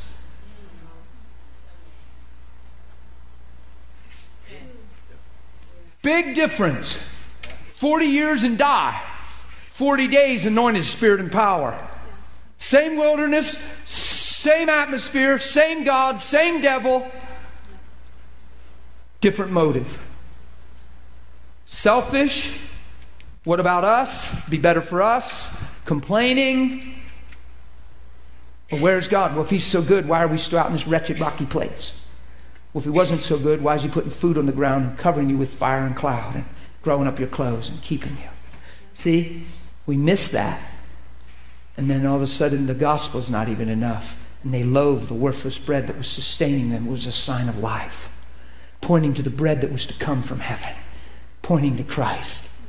He says in Corinthians 10, don't you do what they did. And don't you tempt Christ like they did in the wilderness. That means they loathed the worthless bread. It takes you to Numbers 21. And they said, this gospel, this bread, your provision isn't enough for my life. That's what they were saying. It's heavy, isn't it? Come on. Mentality. Protect yourself. Young and old alike. Protect yourself. Mentality. Perspective. So you come out of your tent door and you go, oh, same old stuff again. Here we go again. So you got to guard your heart. You're the steward of your heart. Here we go again. You know, you think God could mix it up a little. He said we'd be in a land of milk and honey, and we're still eating this grimy stuff. Manna means what is it? They didn't even know what it was. What is it? Well, it was keeping them alive, and it was a miracle. It was coming while they were sleeping at night, and it was on the ground every morning, guaranteed. And they were only allowed to take enough for today so that they could enjoy the glory and goodness and provision of God every day and keep their heart in tune. And not take for granted the blessing. But what did they do? All of a sudden it's not good enough. And here's this bread. We don't even know what it is. Who cares what it is? It's from God and it's keeping you alive. And it's a sign that when things look really bad, He is there and He is your sustenance. He is the Lord. So there they are coming out of their tent door, disdaining the bread, loathing the bread, complaining against Moses and God. Verses coming out of your tent going, oh God, there you go again. You were so amazing. I got my 3 little babies in there. I can sleep every night in total peace knowing that in the middle of this nowhere place, you're here. And you're somebody that loves us. Never fear again. Doesn't matter where I'm at if you're here. It matters that you are who you are. And I appreciate your great provision for us, Father. We will never starve and never die and never be afraid because you're faithful. That sure beats coming out of your tent going, oh, same old dumb stuff again. Well, why aren't we in the promised land by now? Well, why do we have to sit out here and just eat this stupid stuff on the ground? Tired of eating stupid crummy stuff on the ground. See, that's what we do if we're not careful. Instead of catch what it really was all about. That when things look really bad and really tough, don't you miss the glory of who He is. When things don't seem to be panning out, oh, I can't. When things don't seem to be, I'm stuck, Randy, I can't. When things don't seem to be panning out, right? The way you were thinking, don't lose sight of who He is right then. See, 40 days and died and wandered 40 years. 40 years and wandered and died. 40 days, anointed, spirit and power, fulfilled ministry. There's a lesson. Follow Him. Amen? Jesus is amazing. So watch this. A body you prepared for me. Why? Because a man, you have to understand He's still a man. He's not a spirit, He's a man. When He rose from the dead, He said to His disciples, when He rose from the dead, He walked through the wall as a man. Empowered by God.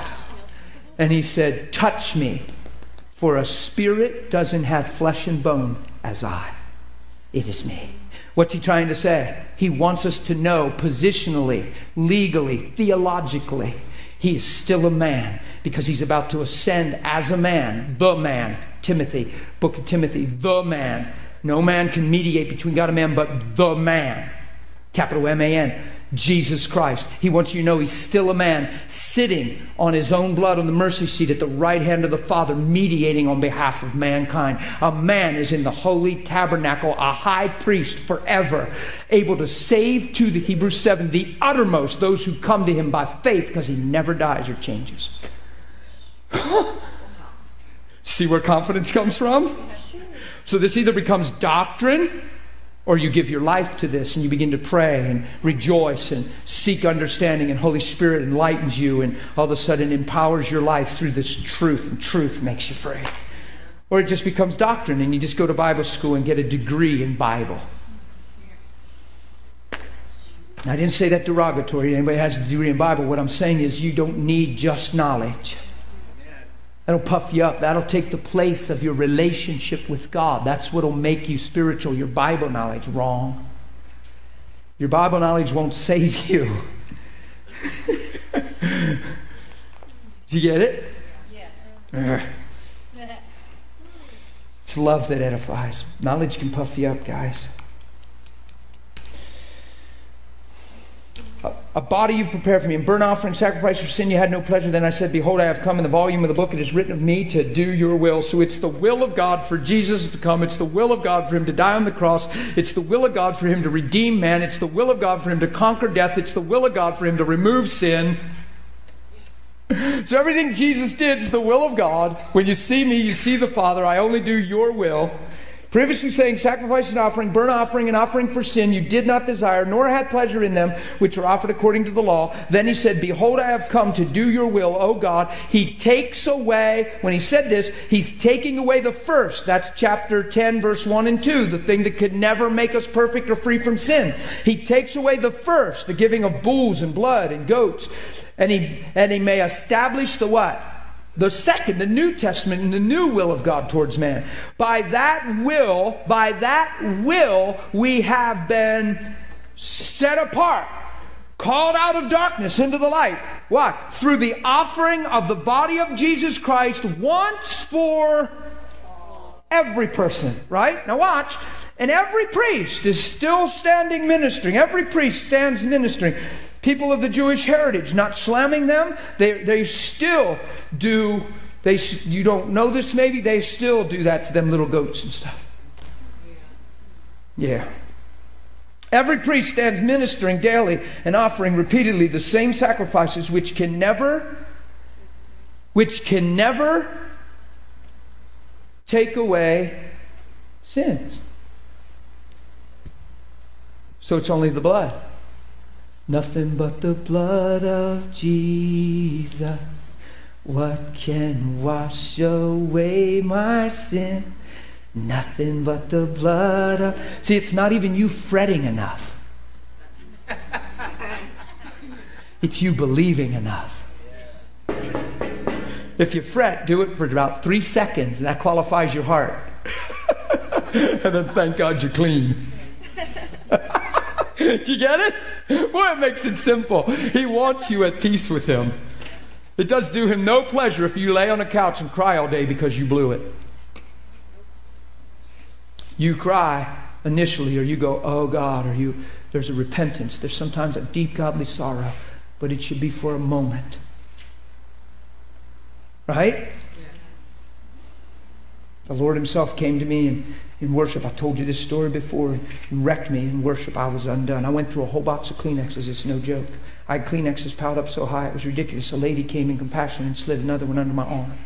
If you didn't know what was going on, you'd have looked and thought maybe I was being exposed from some hidden sin, or I had crossed some line and broke my own heart or something. I was crying so hard. It was just God's goodness sweeping over me, and he was going, I love you. I really love you. And I'm like, and I had to preach. And I'm thinking, I got to preach, God. I got to preach. What are you doing? And finally I realized he knows I have to preach. Took me a while. But I thought, he knows I have to preach, and he's still doing this to me. So I thought, I'm just going to let him do it, and I'm going to be a wreck, and who cares? If God knows I have to preach. And if I don't preach, I don't preach. So I just yielded to what he was doing, and I was like, well, thanks for thinking I'm special. And I just mushed. And in that he said, do you know why you live the way you do? Well, I know what he means by that, because I live with me. And I know that I'm not here to put on a show for you. I live with me. I know me. And that's what he said to me. Do you know why you live the way you do? And I answered like you would have. I said, because of your amazing grace. He was talking about the consistency, the continued joy, the no condemnation, the no despair, the no depression and discouragement. Just pumped and alive inside. And he said, do you know why? And I said, I understand it's late. I know. We'll break. I said, because you're awesome and your grace is sufficient for me. Because your Spirit's upon me. Because you're amazing. God, thank you for what you do. And it was almost as if he chuckled. Like, that wasn't the answer. I was thinking, and I thought, that's blasphemy. You're great. I am what I am by the grace of God. You're conditioned that. It's like, is this even the voice of God? You know? But I didn't actually, I was just having fun with that. I was so overwhelmed by the Spirit of God. I knew when he was talking to me, this was all God. But he was laughing. He said, no, Dan, that's not it at all. And I'm thinking, what do you mean that's not it at all? That has to be the reason. Well, who knows, ultimately that is the reason, that it's God's grace. But you have to be in a position to receive that grace.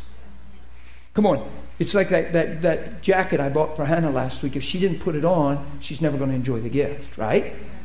Who knows that it's one thing to be positionally righteous, it's another thing to live that way and wear it.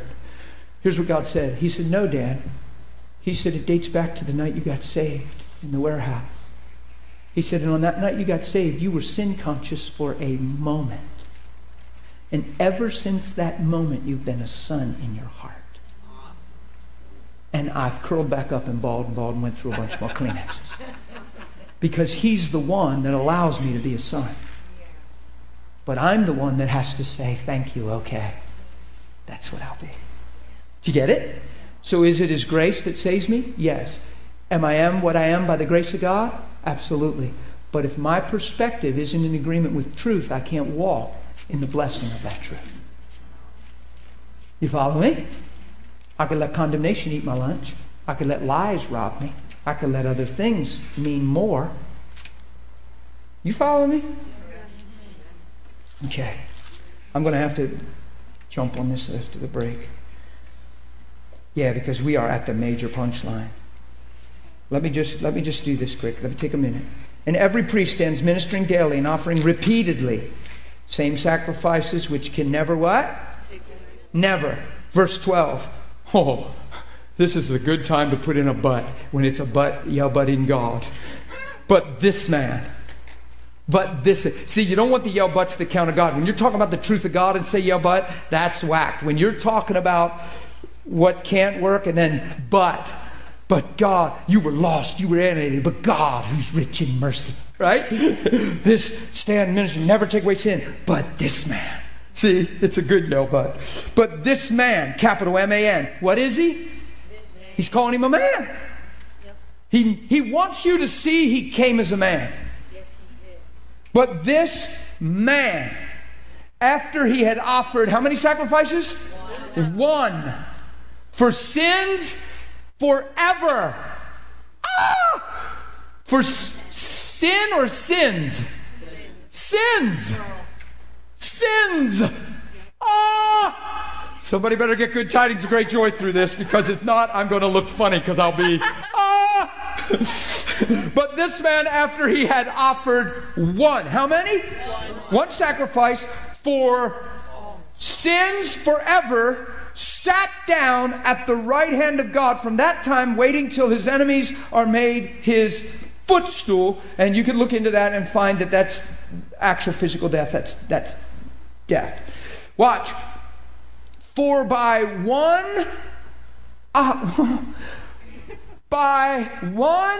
offering,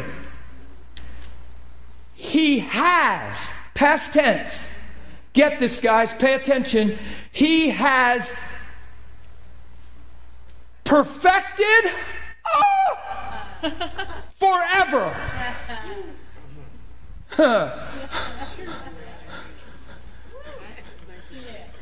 Those who are being sanctified. That means those who want born again. Called out of darkness, set apart. I want to be a child of God. Well, then that's what matters. I don't want to live for myself. Then you qualify. I don't want to sin. Then you qualify. Come on in. I've paid the price to forever make you complete in my sight. Now come and be a son and run well. Come on. Is this in your Bible or this just in my notes? Oh, this might be ridiculous in the Message Bible. It was a perfect sacrifice by a perfect person to perfect some very imperfect people. By that single offering, he did everything that needed to be done for everyone who takes part in this purifying process. It's finished. It is finished.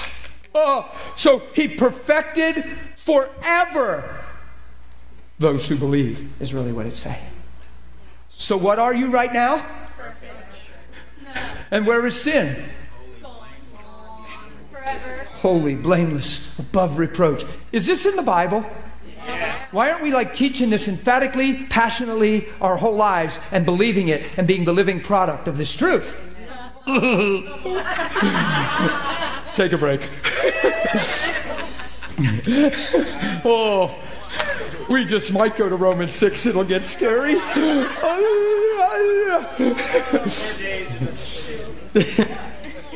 Yeah, we're almost 2 weeks in, man. I haven't made it to Romans 6. Bad guy. I'm thinking.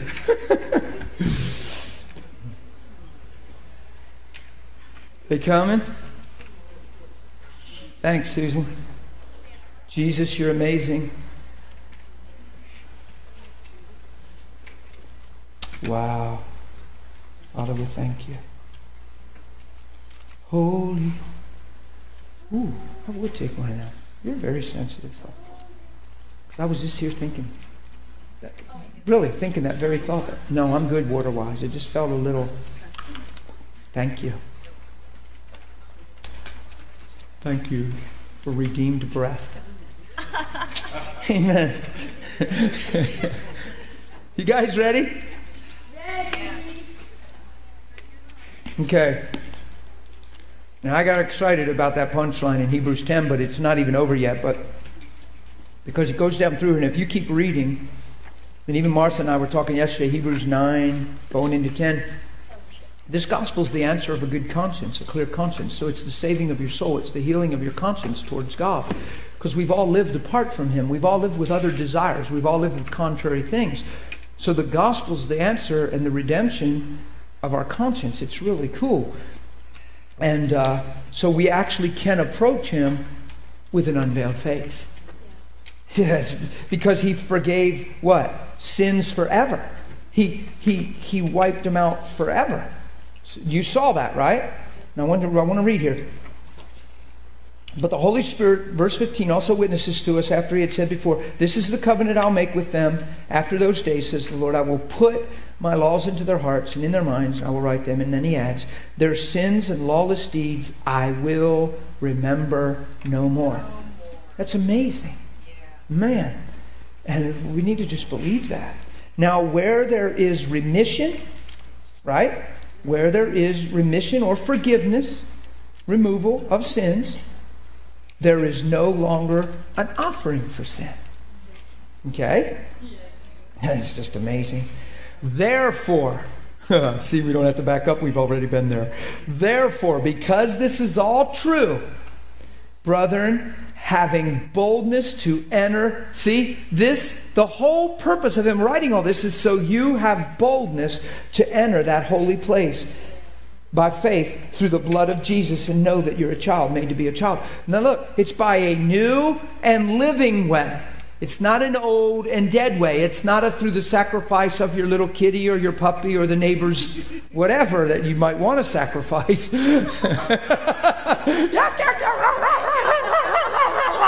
I'll get that for the atonement of my sins. I'm going back to the law.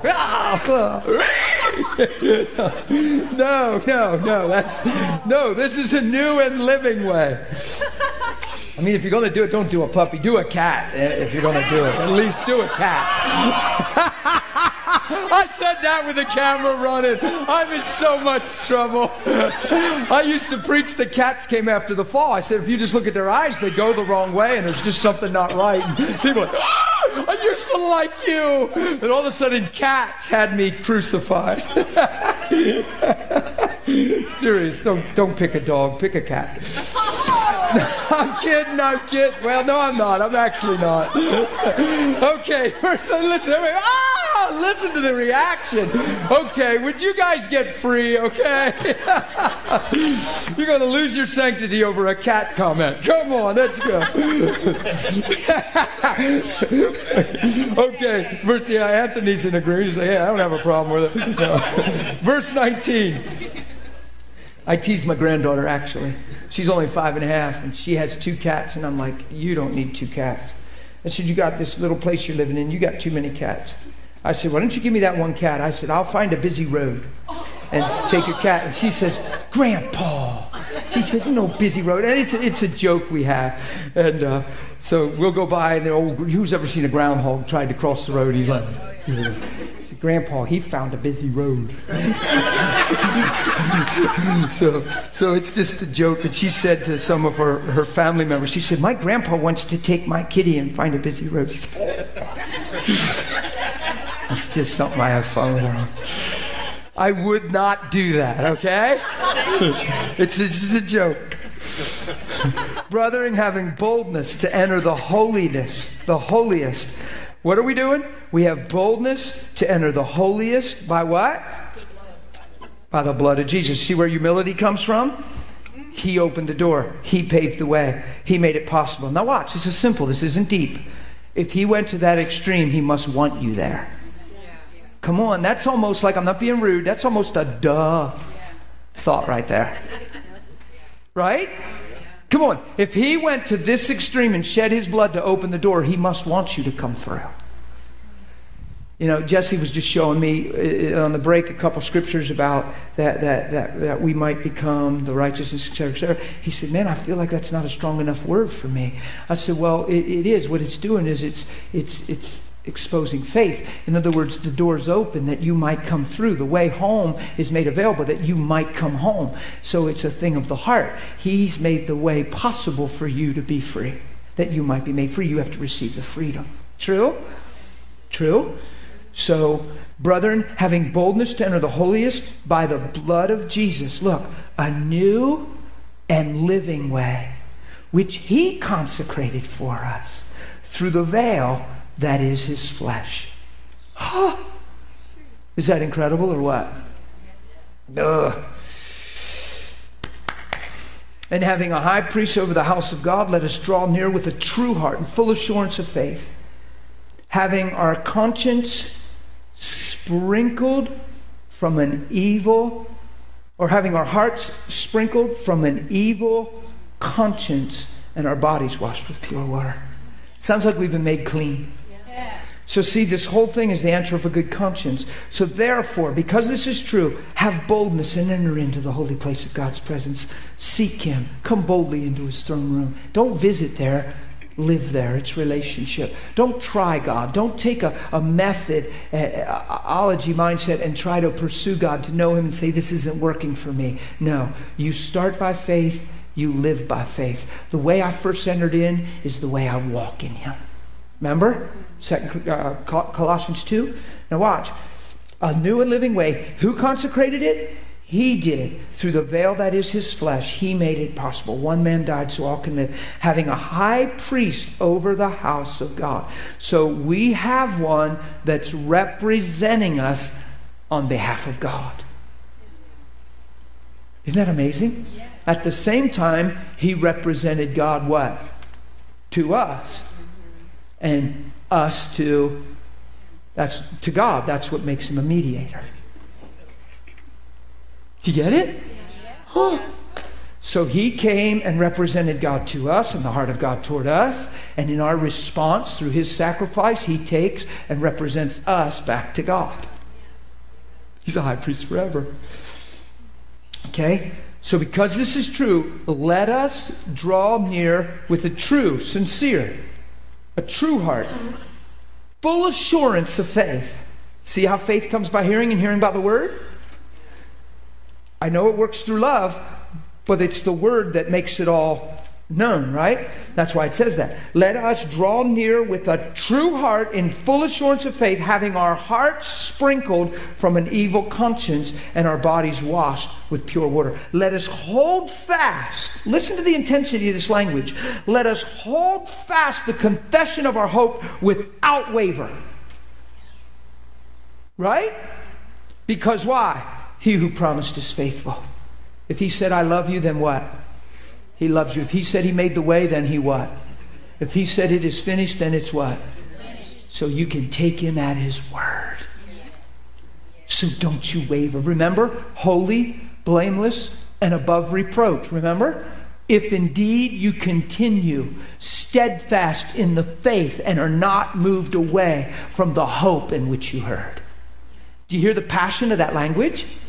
Do you hear that it sounds like it might be a challenge and a battle, and Satan might try to confront you and deceive you and distract you and try to get you condemned, guilty, and ashamed now that you're clean, free, and pure? Might try to get you to get into an action, a mindset that begins to rob your identity, and now you act on a mindset and go, oh my God, and then say to see, you're not saved, you're not pure, see, you're still a sin, see, you'll never be free. See what happens? Get you to be into wrong believing through wrong thinking, and then wrong speaking or acting, and then condemnation. Man, even if, it says even, and if you sin, not when you sin, if you sin. Oh, I love that. See, I pick that stuff up in my Bible when I read it. Oh, I'm not sin waiting to happen. I'm a son. Already happened. Do you get it? But if I sin, See, it's not a permission slip. It's a catch net.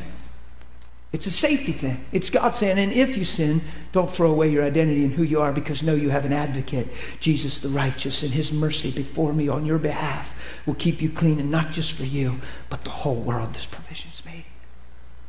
That's 1 John 2, verse 1. Not when you sin, if you sin. Why? Because he doesn't want me thinking sin. Romans 6. Yeah, it only took us almost 2 weeks, huh? What's today, though? Today's Wednesday?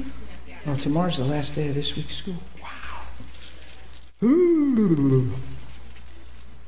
Romans 6. Look at verse 19 of Romans 5. Back up just a little so you catch what he's saying. I do that on purpose all the time because you want to read things in context. It's actually one big letter. That's what we forget. We read it like chapters. It's just one big letter. There's people defining Romans 7 and they're not even considering Romans 6 and 8. You couldn't define Romans 7 like I hear people define it if they read 6 and 8.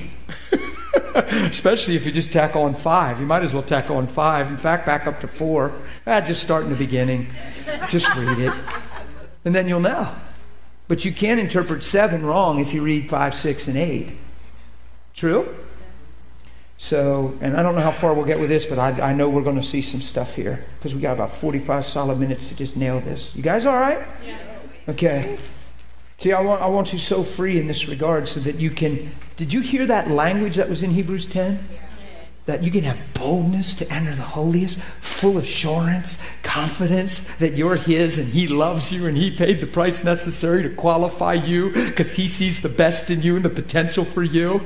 And even if you're not feeling all that and believing all that, you can believe that he sees that and you can go pursue him so he can reveal that to you in the process.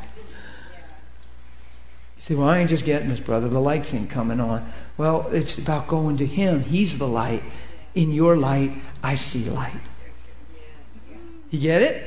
Oh, come on. There's just just don't talk yourself out of him. It's the flesh if that's happening. Oh, she's ready. She's like, Mike! Trisha's going, no. Martha's, Mike! Okay, all right. Hebrews 10 says, where there's remission of sin, there's no more offering for sin. So that means that remission means, I tend to think of terms of, all right, past sins and present sins. So remission means a total remission, and if we're perfected, it actually means forgiveness. Past, present, well, actually, remission in the Greek are two completely different words. Remission is aphesis and forgiveness. Right, but in verse 18, you can put the word forgiveness there and do total justice to the word remission. Okay, well, what the point I'm asking here for remission, past, present, and future sins. So that means everything. It's not just from here to the past. It's like because it's everything. God's not going to move your life until you get this sin under the blood. What we just quote in 1 John 2, not and when you sin, but if you sin, don't fall apart, throw away your identity. Just know you have an advocate, Jesus righteous. See, that ought to cause you to love him all the more.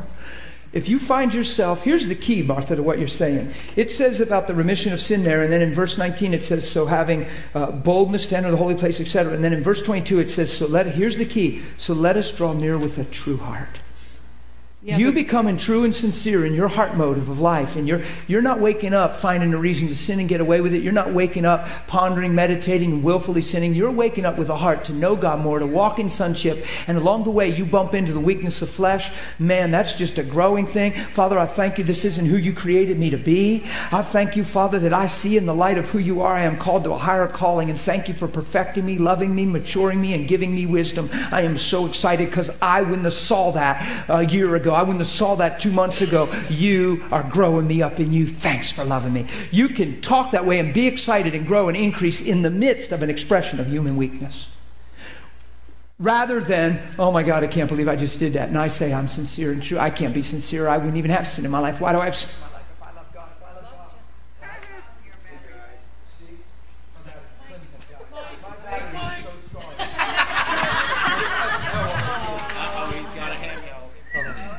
Really love you, man. If I love you, period. Additional on a battery. I love you, period. But if you could fix that, I'll appreciate it. Okay, so here's the deal. That's why we covered this forgiveness thing. We're not, oh, please forgive me.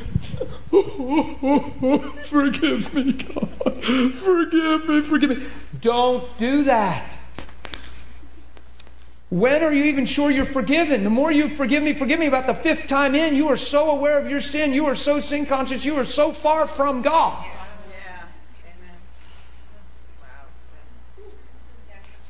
Come on, it's the truth. As soon as your heart goes godly sorrow, oh, that's enough. Now there's a time you might weep for 10, 15 minutes and really cry because it's sticking in you that this is so not God. But please not forgive me, God, forgive me, God. Where is that? God, I so thank you. That is not who I am. That is not my desire. My heart is broken right now because I realize through the truth of your word that is not who I'm created to be. And God, I thank you for washing me and cleansing me and making me wiser and sharper. And God, thank you. Right? Okay. 2 Corinthians 7, real quick. I know that's not Romans 6. Okay, 2 Corinthians 7. Now look, I'm not bragging in this thing, okay? I'm not saying this for a weird reason. You fixed that already? I actually went to college for battery replacements. You went to college for battery replacements? I just appreciate you being my hero. Jesus is my Savior, but you just saved me. You're number 2. He went to college for battery replacements. You are such a comedian, dude. Well, you were taught well. You obviously passed the course. You have your degree because you did good. Now listen. Now do you notice I don't have a whole tablet of notes up here? I've hidden the word in my heart. Do you know that the word's in my heart? So we're talking and we got all these questions and I don't have a bunch of text up here, notes. I just got, like I did a pastor's conference a while ago and the one pastor raised his hands and said, man, dude, can I just have a copy of your notes? And I said, well. Sure. And we all rolled out of our chairs practically laughing. But did you notice how that, we just know where to go in my spirit because I've put the word in my heart and Holy Spirit brings, so I'm not trying to read my Bible to get a store bank of knowledge. I'm reading my Bible to know Him and believing that in knowing Him, He'll bring who He is to my remembrance in areas and topics in every time of need. So I just know where to go because it's in my spirit. So I didn't even know we were going to be on this topic, but now all of a sudden I know that 2 Corinthians 7 is just the perfect place. And there's more and more. We had a conversation on the steps yesterday, and Brent and I were talking afterward because I said, man, I love those kind of conversations because the word just comes out. It's a sword. And you want to fill your heart with the word.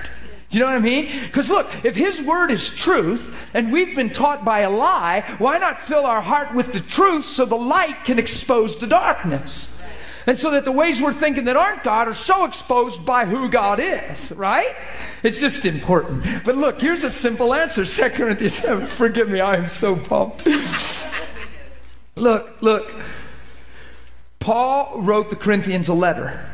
And it ended up causing them to repent. Repent means to change the way you think, to change your mind.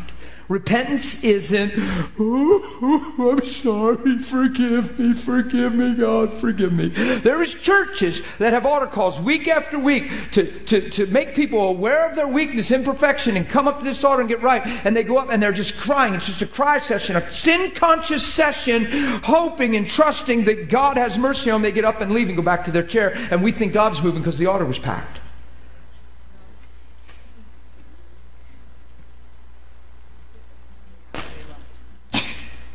What are we accomplishing?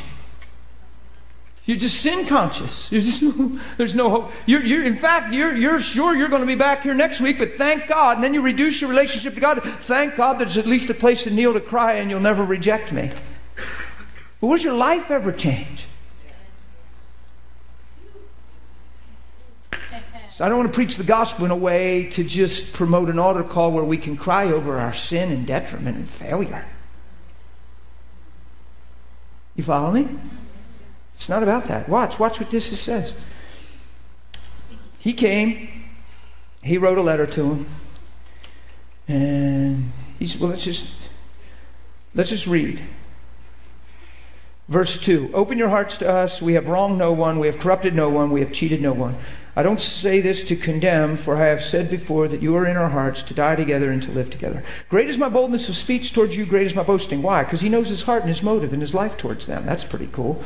I am filled with comfort. I am exceedingly joyful in all our tribulation. For indeed, when we came to Macedonia, our bodies had no rest, but we were troubled on every side. Outside, there were conflicts. And inside were fears. So there's all these concerns that were trying to rise up.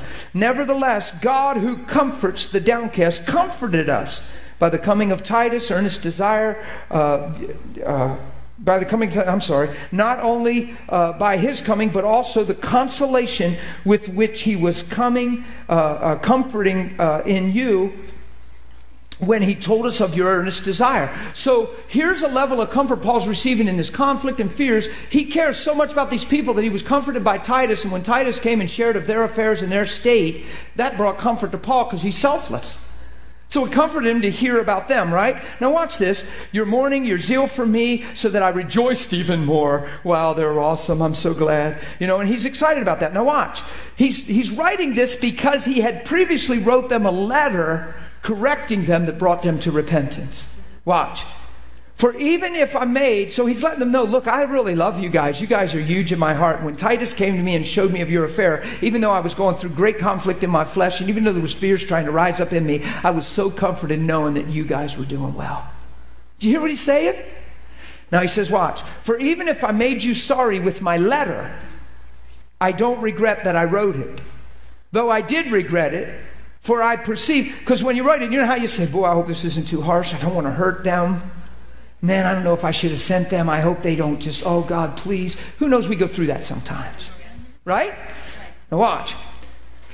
For I perceive that the same epistle made you sorry, but only for a little while. That doesn't mean they only got sorry for a little while and then didn't care anymore. Watch. It just triggered their heart. It just activated their heart in godly sorrow. Watch, this is so cool.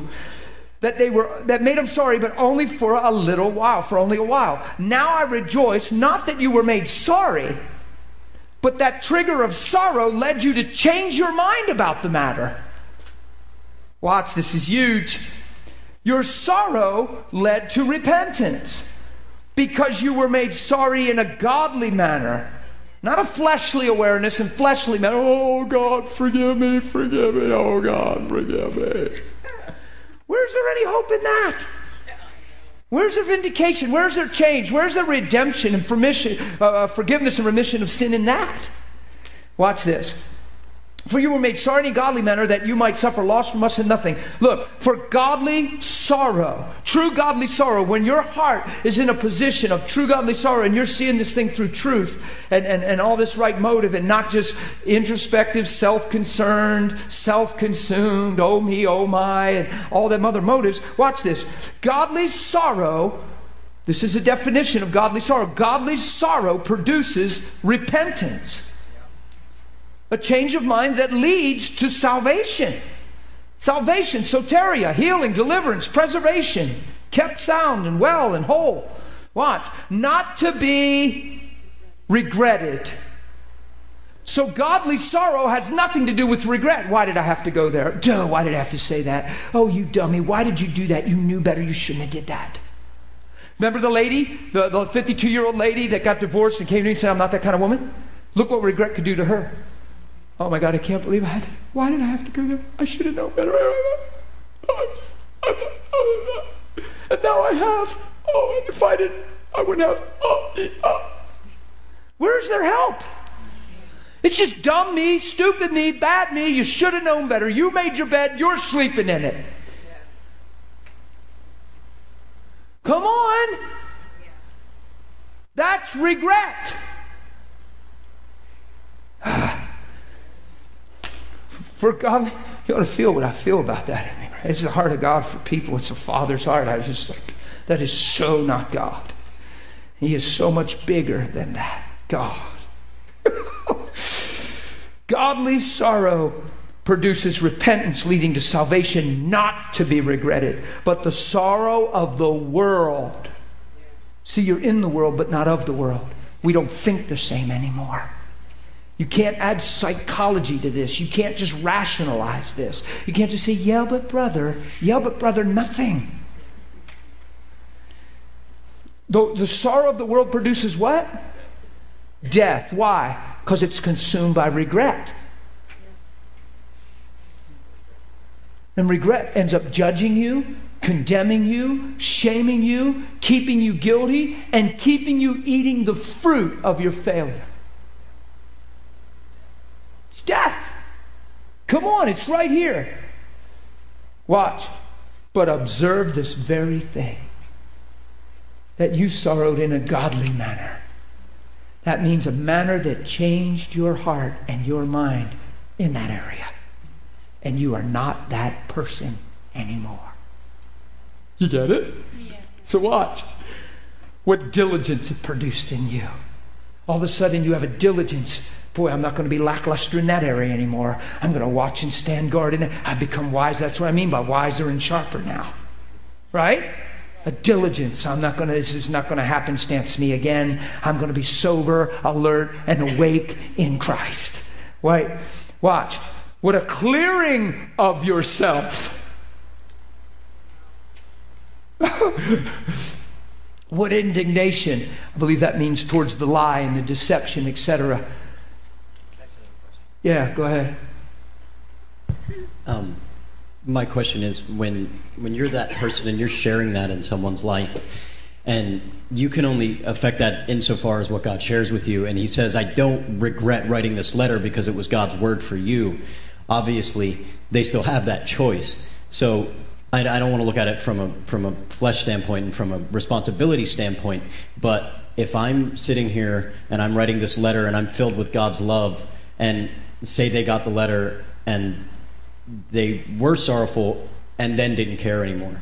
If that changes, regretted. Or continued regretting. Or didn't have this outcome. Exactly. How does that... Where do I go from there? I mean, I obviously will just continue to fill myself with God's love. That's an excellent question. You continue to encourage the people that don't respond this way in the truth, and you don't have to qualify your motive. You have to know what he just said to be responsible, that when you talk to somebody about something, that you're speaking the truth in love. It's not just because you located something wrong in a person. You're not just trying to set somebody straight. You're not just trying to correct somebody. But in your heart, you know that you're sharing what you're sharing for their sake, that they might gain. It's called love. Does everybody go, whoa, thanks? But you have to be sincere in your love. Be sincere without hypocrisy and continue to love. But here's the deal. It's rare that the Lord would tell me not to address many of those things once I see them. And do it by love, because without a seed planted, nothing what? So even though somebody doesn't initially respond well, it seems, you thank God for the privilege of sowing that seed and his continued unfailing love for them, that he illuminates them, brings. So a lot of times, to answer your question, it's a place of prayer and intercession and this and that. And then I look for the opportunity to continue to touch, encourage, and cheer on. You see what I mean? Sometimes if you do that, it can seem like you're digging or a pest, or you just need discernment on that. Some you snatch out of the fire, some you show mercy. You're supposed to know the difference. That's a growing process. And we all make mistakes sometimes. But I promise you, if love's our motive, you'd be amazed how grace covers even your mistakes. Why? Because you sowed as genuine seed. So in a lot of those cases, it would be prayer. Who knows that the Apostle Paul, if they would have totally rejected his letter or got weird or twisted in condemnation, who knows that he would have wrote them probably another letter, being in the position he was, for one thing. Let's just say he was in that position. Who knows, with what we know about Paul, he would have continued to cry out and pray and give thanks for them and speak life over them and declare truth over them and thank God for the seed sown. You follow what I'm saying? So please don't weigh your life by the reaction of others always. Weigh your life by the motive of your heart. A lot of times we think if somebody doesn't react well, we did something wrong.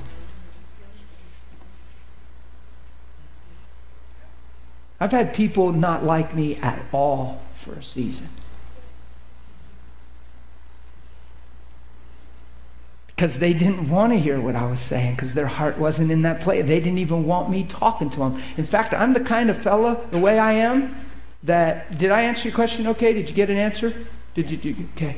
I'm the kind of fella that if you're sincere and you're going after God, you'll hang around me, you'll want to talk to me. But if you're not and you have contrary things in your heart, I'm the last person you want to hang around and be with. You might pass by and say hi, but you don't even want to be in a deep conversation with me because you run from a guy like me. It just will. I've learned that in my life.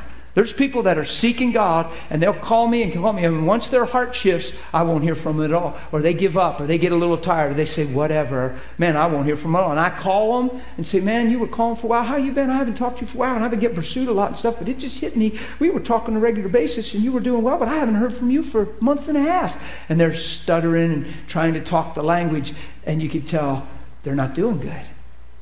And they're not calling because why would they? Because they said whatever. And I'm the last person they're going to call. And isn't it funny? Now I called them. And usually in that case, you can say I'm a strong personality, whatever you want to say. I don't believe that. I believe I've located love. I understand why I called them back. And I will address things and talk. And usually in that case, those people end up crying hard and making some vows and freshness in God before we hang up the phone. Usually, I could tell you many times where that's happened. Where the best thing was that I tracked them down and called them, even though it made them a little uncomfortable in the beginning. And I'm okay with that. I don't mind you being a little uncomfortable if I love you. You get it? But it's amazing how that works. Where people just all of a sudden avoid you because of where their soul or their heart is. But if their soul and heart's in you're their best friend. And they want to be around you, and they want to call you, and they want to talk to you. So I've experienced that my whole Christian life. Where you either love me or avoid me. I seem to be doing pretty good with it. Why? Because I'm not here for you to love me. I want to be your friend. It's cool if you love me. It's not the motive of my life. That's not why I woke up this morning. I woke up to be perfected in love and be able to love you effectively. That's why I'm on the earth. And if I get some other motive, I'm going to get failed, disappointed, and let down in my expectation. I'll just be another hurting person sitting in a church singing spiritual songs. Don't let those things shock you when I talk like that. I'm just being real. Okay, you guys all right? You all right? It feels quiet. Observe this very thing. You sorrowed in the godly. What diligence, what clearing of yourself, what indignation, what fear. You might want to look that one up and just study that one out. That's actually in there on purpose. It doesn't mean frightened. What vehement, look at this. This is what godly sorrow brings you. Repentance. This is what repentance brings you. Diligence, a clearing of yourselves. Indignation. Look, what vehement desire and zeal. What a vindication. And in all things, by responding this way, the fruit that shows up on a tree and the way we begin to conduct our lives, watch this. In all things you prove yourselves to be clear in this matter. Why? Because you have the great privilege of repentance, and changing your mind is enough. Grace will carry you through. So it so trumps the fact of what you did wrong. Do you see that? And then it's designed that you love him all the more because you've received this great blessing called redemption and righteousness and forgiveness and mercy. And all of a sudden the person of God is so magnified in your heart. That's why the devil loves to press people down in sin conscious and guilt and condemnation, because they can never see the glory of the nature and the goodness of God in their heart and understanding and draw near to him that way. It's exactly why. Sin consciousness, what a trap. Go back to Romans 6 with me. Now let me try to preach this out. I didn't mind Martha's question. I'm just saying I'm just not going to look up for a while. I'm going to preach this out. I'm not going to get very far. I can tell. But but I'll do my best. Verse 19, I'm just jumping in here. Oh, I can't. Verse 17. Verse 17 is amazing. You know, verse 1 isn't even bad. In fact, chapter 4 is kind of good, Randy. Oh, my goodness.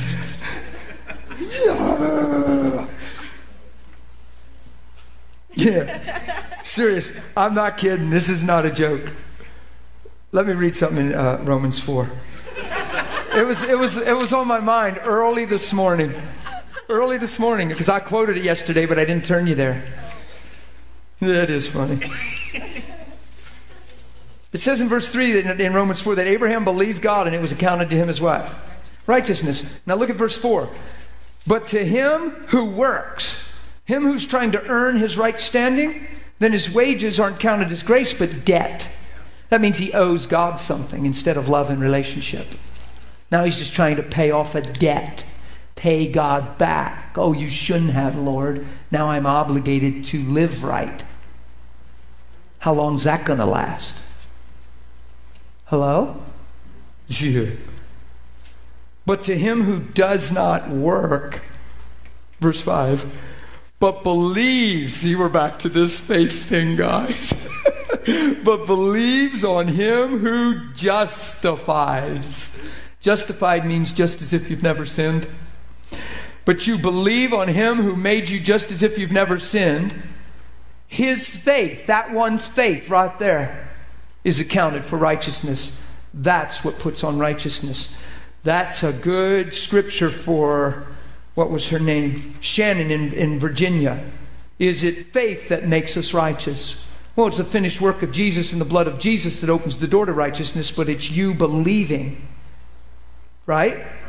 And receiving that grace that makes you righteous, see? So him who doesn't work, he's not trying to produce his righteousness and earn it, but believes on him who justified the ungodly, his faith is accounted as righteousness. Is that amazing or what? What a good scripture. Romans, flip the page, 5:17. For if by one man's offense, Romans 5:17, death reigned through the one, we quoted this a couple times in the school already, much more those who receive abundance of grace. Wow, receive it, guys. Much more. So an offense came, a trespass came, a sin came through one man, Adam, and death swallowed up the earth and reigned through that one man. Much more. Those who receive, so this thing is so about life. It is so way beyond death and sin. Much more those who receive abundance of grace and the gift of righteousness. You have to receive it. You have to say, yes, I qualify. I'm worthy. I'm in your plan. I'm right in line. Okay? Not who, me, why would you? I can't believe you love me. Well, no. You receive it. Will reign in life through the one, Jesus Christ. Therefore, as one man's offense, judgment came through to all men, resulting in condemnation. Condemnation, right? Even so, through one man's righteous act, the free gift came to all men. Result, the justification of your life, the right to life. Oh, this is so good, it's ridiculous. For as by one man's disobedience many were made sinners, that's what you were. So by one man's obedience all were made. You can't be both. We're going to prove you can't be both. We were sinners through the offense, through the just and righteous act of Jesus. We were what? Made righteous. So cancel sinners. Yay! Enter sonship. Yes. So did he die because we're sinners or die because we're lost sons? He died to get the sin off of us. The death removed the sin to get to our sonship. He didn't die because we're sinners. He died because we're lost sons. He had to die to remove the sin. Once he removes the sin, he's retained sonship. Come on, that's so sweet. Now that's something nobody ever taught me. Holy Spirit showed me that in the Bible. No preacher ever said that. I've never heard that preached from the pulpit. I always heard he died because I'm a sinner. And when that's all you preach, you hold up the identity of sin and the ability to sin. No, he died to restore me as a son. He didn't die to expose my sin. He died to remove my sin. He took away sin. He didn't go, ta-da, see, you're a sinner. He died to say you were never created for this. You were created for me, my glory, my image. Now rise up and be a son and receive and believe and be righteous. Okay. So sin, sonship entered. Right? Oh, this is so good. Don't get weary in this. Don't think this is redundant. This is the foundation of your life in Christ. If this thing isn't the big deal in your life, you'll be amazed how your heart will stray. And the devil will take cheap shots and hit you with them. For it's by one man's disobedience many were made sinners. Also by one man's obedient act many are made righteous. Many will be made righteous. Why? Many will be made. Why? Because it's for those who believe and receive. But his sins were for the whole world. His blood was shed for the sins of the whole world. But many will be made righteous. It doesn't say everyone. What it's saying is that not everybody's going to receive, believe, or even see the need for this message. You see it? Yeah. Wow. Now watch. So just make sure you're in the many. I mean, what is many? Many's many. Many will be made righteous. Moreover, the law entered that the offense might abound. So the law tutored us to Christ. It just exposed my need for a Savior. The law made me conscious of the fact that I needed a Savior and be forgiven of sin. Okay?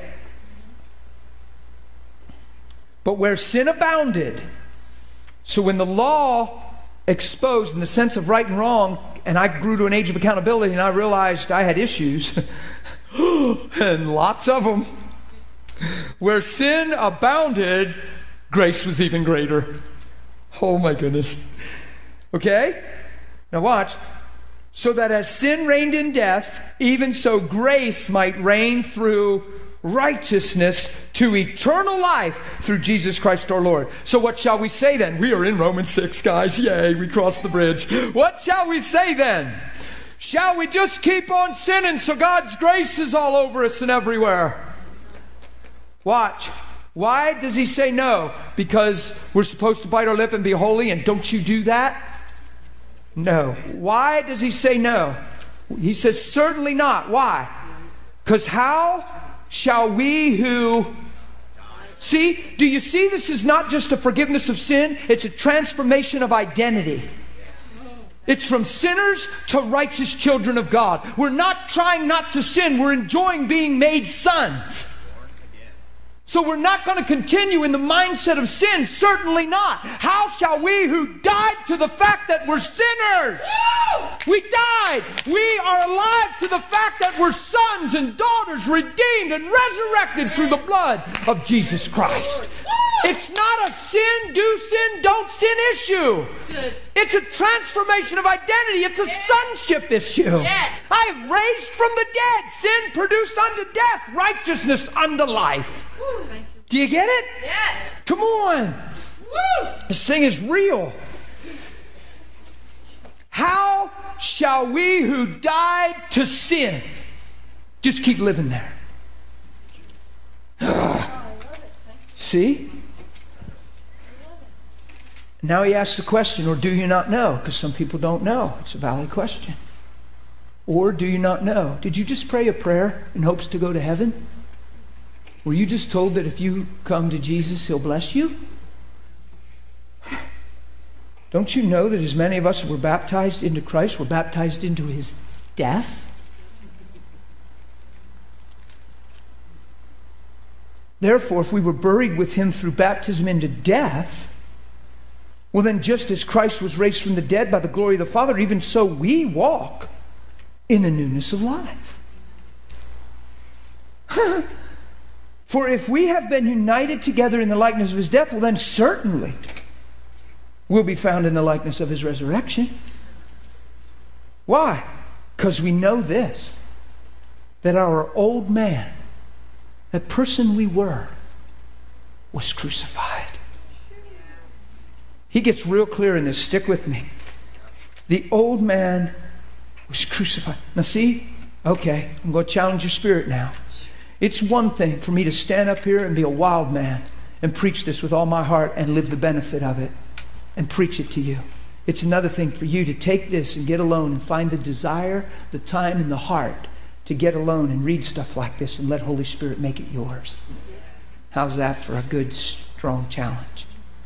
It's one thing to sit here and come under the accountability of knowing this truth. It's another thing for you to take it, have enough hunger and enough sense of seeking God to take this and say, God, enlighten me, make this real to me. Oh my goodness, I am righteous. I want to live in the joy of what it means to be right with you. Because some people, when you preach this, they almost feel like, what's the big deal? Why is everybody excited? Or what's you don't want this to just be doctrine and Bible knowledge. Don't let your heart be reduced and held captive to that. You get alone and you start seeking God yourself on this stuff, and you start getting real with your own heart, your own desires, and your own life, and you watch your heart come alive. Now, if you don't do that, you're not compelled. It's not a legalistic thing. But it does make a statement of what we really want, desire, and how hungry we are. What do we hunger after? You're judged for your works, not anything else. You're not saved by your works. Your life lived is what determines your heartbeat. What you really want is revealed by what you give yourself to and what you pursue. Does this make sense? Come on, that's straight. That's just clean and straight. So if there's an area of my life where my heart doesn't feel like I'm alive in or care much, and it looks like a big deal scripturally, but I'm not, this whatever to me, I will ask God to quicken my heart, illuminate me, cause me to see and understand the truth of this, because this is way bigger than I'm seeing. God, thanks for illuminating my eyes. Paul prayed that way to the Ephesians church, that God would give them a spirit of wisdom and revelation and knowledge of Him, and open them up and open the eyes of their understanding. After he heard they were saved, he prayed that they would see what they're saved for. Isn't that cool? And you can pray the same way. But see, when you seek Him, you find Him. When you draw near, He draws near. Because He wants relationship, not robotic service. You get it? Now watch this. Knowing this, that our old man was crucified with Him. Oh my goodness, why? That the body of sin might be done away with. You know what other replacement word I have in my Bible? Rendered inoperative. Oh! That the body of sin would be rendered out of order. No more function. Oh my goodness, that's in your Bible. This is all motive. This is all intent from the Lord. That we should no longer be slaves to sin. Oh my goodness. Of sin. Watch. Now here's the key right here. Now this is a big key. You all pay attention, please. For he who has died, see, you deny yourself. Pick up your cross and follow Him. There's a selfless pursuit in the gospel, and we're going to get on it real big, talking about love and becoming love, that you'll see is imperative to this whole sin issue, sin conscious issue. He who has died, don't pray a prayer to go to heaven. Deny yourself, pick up your cross, and follow Him. You follow me? Because he who has died is what? Freed from sin. I promise you, selfishness is the root of all sin. That's why you deny yourself. You were never created for yourself. You're created for the image of God. You're created for the nature of God. You're created for the love of God. The fulfilled work of Christ on the cross is when a man's restored back to love, not when he gets his name in the book. That's the glory of the finished work of Christ, when a man's nature and heart is restored back to love, not when he gets his name in a book.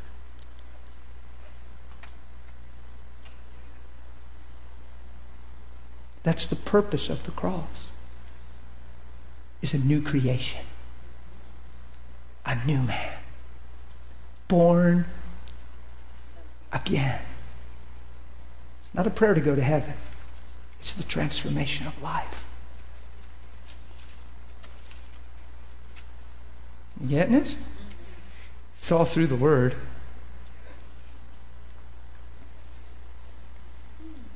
We've made it something else. And we've kept sin consciousness very alive in the process. But he who has died, guess what he is? Free from sin. That's right. He who the Son makes free is what? Free indeed. Now look, now if we died with Christ, see, it's not just about dying, it's about living. You die to live. If we died with Christ, we believe, back to belief, we believe we also shall what? Live with him. Now here's something else we need to know. Knowing that Christ, having been raised from the dead, dies no more. That's us too. Never going to die. You get it? Death has no longer any dominion over him. Now look, here he's revealing what it means to be baptized with Christ and buried with him in baptism. He's defining what he died to. For the death that he died to sin once for. This issue should be settled. He who knew no sin was made to be sin that you might become the... And even if you sin, know you have an advocate, Jesus the righteous, whose merciful plea keeps you free. So when is it ever about your failure? Ever. Oh my goodness. He died, the death he died to sin once for all. But the life he lives. So his death was all about being made sin. When he raised from the dead, it's all about unto God, name above every name, King of kings, Lord of lords, conquered death, hell, and the grave. Got back the keys, right? Oh. So the life he lives what? So when we get buried in baptism with him, we die to ourselves. We die to sin once for all. We die in the likeness of his death. We die to sin. Its nature, its identity, its sting, its memory, its desire. And we say we were never created for sin. We were never created for ourselves. We were created for the image of God. And we come up out of the water, a new creation, living unto God. Do you get it? Watch this. Watch this. Likewise. See, the death he died to sin once for all. The life he lives likewise you also. You see the covenant, the communion, the union, see you and him are one? He's not talking about him without talking about you. When he's talking about him, he's talking about you too. Likewise you also. What do? Reckon. Oh my goodness. What other translations do you have out there? Consider. What else? Huh? Count yourself dead. Count on, rely on. Count on, rely on. Count yourself dead. That's awesome. Consider, reckon yourselves to be dead indeed to sin. Why do we fight over this topic in the church? Yeah, but brother, you're always going to sin. But what are you saying? You're perfect? Well, if you say you don't, why do we promote sin consciousness and fight against the Word of God to maintain in a sin identity? Because the devil's a deceiver. Yes. How's that for a strong comment? You show me where any of that language is here. You got it? It's amazing. You have a question, comment? That's just the selflessness. And actually, when he said that, that's how we interpret it. When he said I die daily, he means I face death every day because of the surrender of my life. I'm facing death every day. I've been stone beat. I'm dying daily. But that's the kind of scripture that could... Well, watch this. But dying daily has nothing to do with sin consciousness. Wonder if you take die daily and interpret it this way. It would be totally cool. Every day you just reaffirm that I'm alive unto you, God. Man, I'm dead to myself. I thank you that selfishness has lost its voice forever in my life. Father, I just give my life to you, and I thank you. You're going to have your way through me, and you're going to shine through me, and you're going to love the world through me because I'm alive in you. God, it's another day, and it's new mercy and grace, and I'm so glad to be alive. I just thank you for life in Christ. Do you get it? Has nothing to do with sin. I die daily has nothing to do with sin. Oh, God. Right? Has to do with the privilege of running the race. Do you get it? I like questions, actually, I do. I can tell you I've never been threatened by a question. If I can't answer, I'll just say I don't know. I don't remember saying that. Just kidding. No, I've said that before, actually. Watch this. Likewise, you also. Is this the Bible telling you to do this? What are you supposed to reckon yourself and consider yourself and call yourself to be dead to? The Bible says to reckon yourself dead to sin. Why are we talking about sinners saved by grace? You were a sinner saved by grace so that you could obtain sonship and live by the Spirit. Why are we fighting a battle that's already won? Come on, this is so clear. Look. Reckon yourself to be dead indeed to sin, but alive to God in Christ Jesus our Lord. Now watch. Therefore don't let sin reign in your mortal body that you should obey it in its lust. So there's temptations. There's things that used to own you that'll whisper. There's things that, well, you know you want to go here. Well, you just want to do that. Well, you just would like that. Well, you just would, yeah, shut up. Right, watch what it's saying. What it's saying is, if you don't reckon yourself dead to sin and alive unto God, if you don't continue in this place of knowing your old man's dead and Father, and just walking as that could be that die daily thing she said, I have no problem with the, see, I died. I don't die daily. I died. But if I reaffirm that death in my prayer so that life is sustained, that's okay. Do you see what I'm saying? But in my heart, I died. And now I live. So I'm not getting technical with it or theological. If you want to every day affirm that and keep that building in you to where that becomes a stronghold of God, so be it. That's totally cool. And some of us probably would be healthy to even do that, just to really see and stay conscious, right? Because watch, if this is the truth, then don't let sin just ravage and run in your life and see. Because if you are, then the question is, do you really see you're dead to sin and sin has no dominion over you? Do you really understand you were crucified and dead, etc.? Do you see who you've become because of this? Because see, when you start letting sin just reign in your body, say, oh, well, this is who we are, brother. Well, God knows my heart. Well, that's what, well, you know, I got that thing hiding in me. It's just my nature. Then it puts all this gospel truth in question of what you see, believe, agree with, or even understand. Because he says, or don't you know? Or don't you know? What he's saying is, well, if you really know this, then sin's not just going to reap havoc and drive your life. That's what he's saying.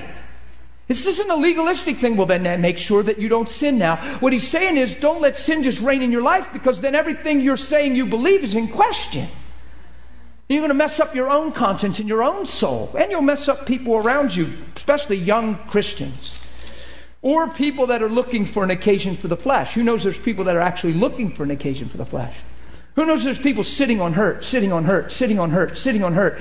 And all of a sudden their hurt gains a voice and a desire and a temptation. But they got the gospel speaking too. And the hurt.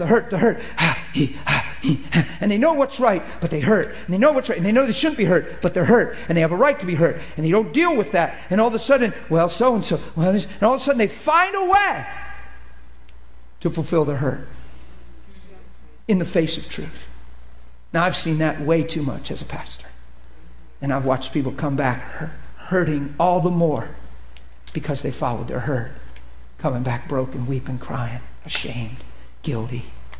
Lost some of them years of their life. It's true. You follow me? Watch this. Oh my gosh. It's 12 o'clock.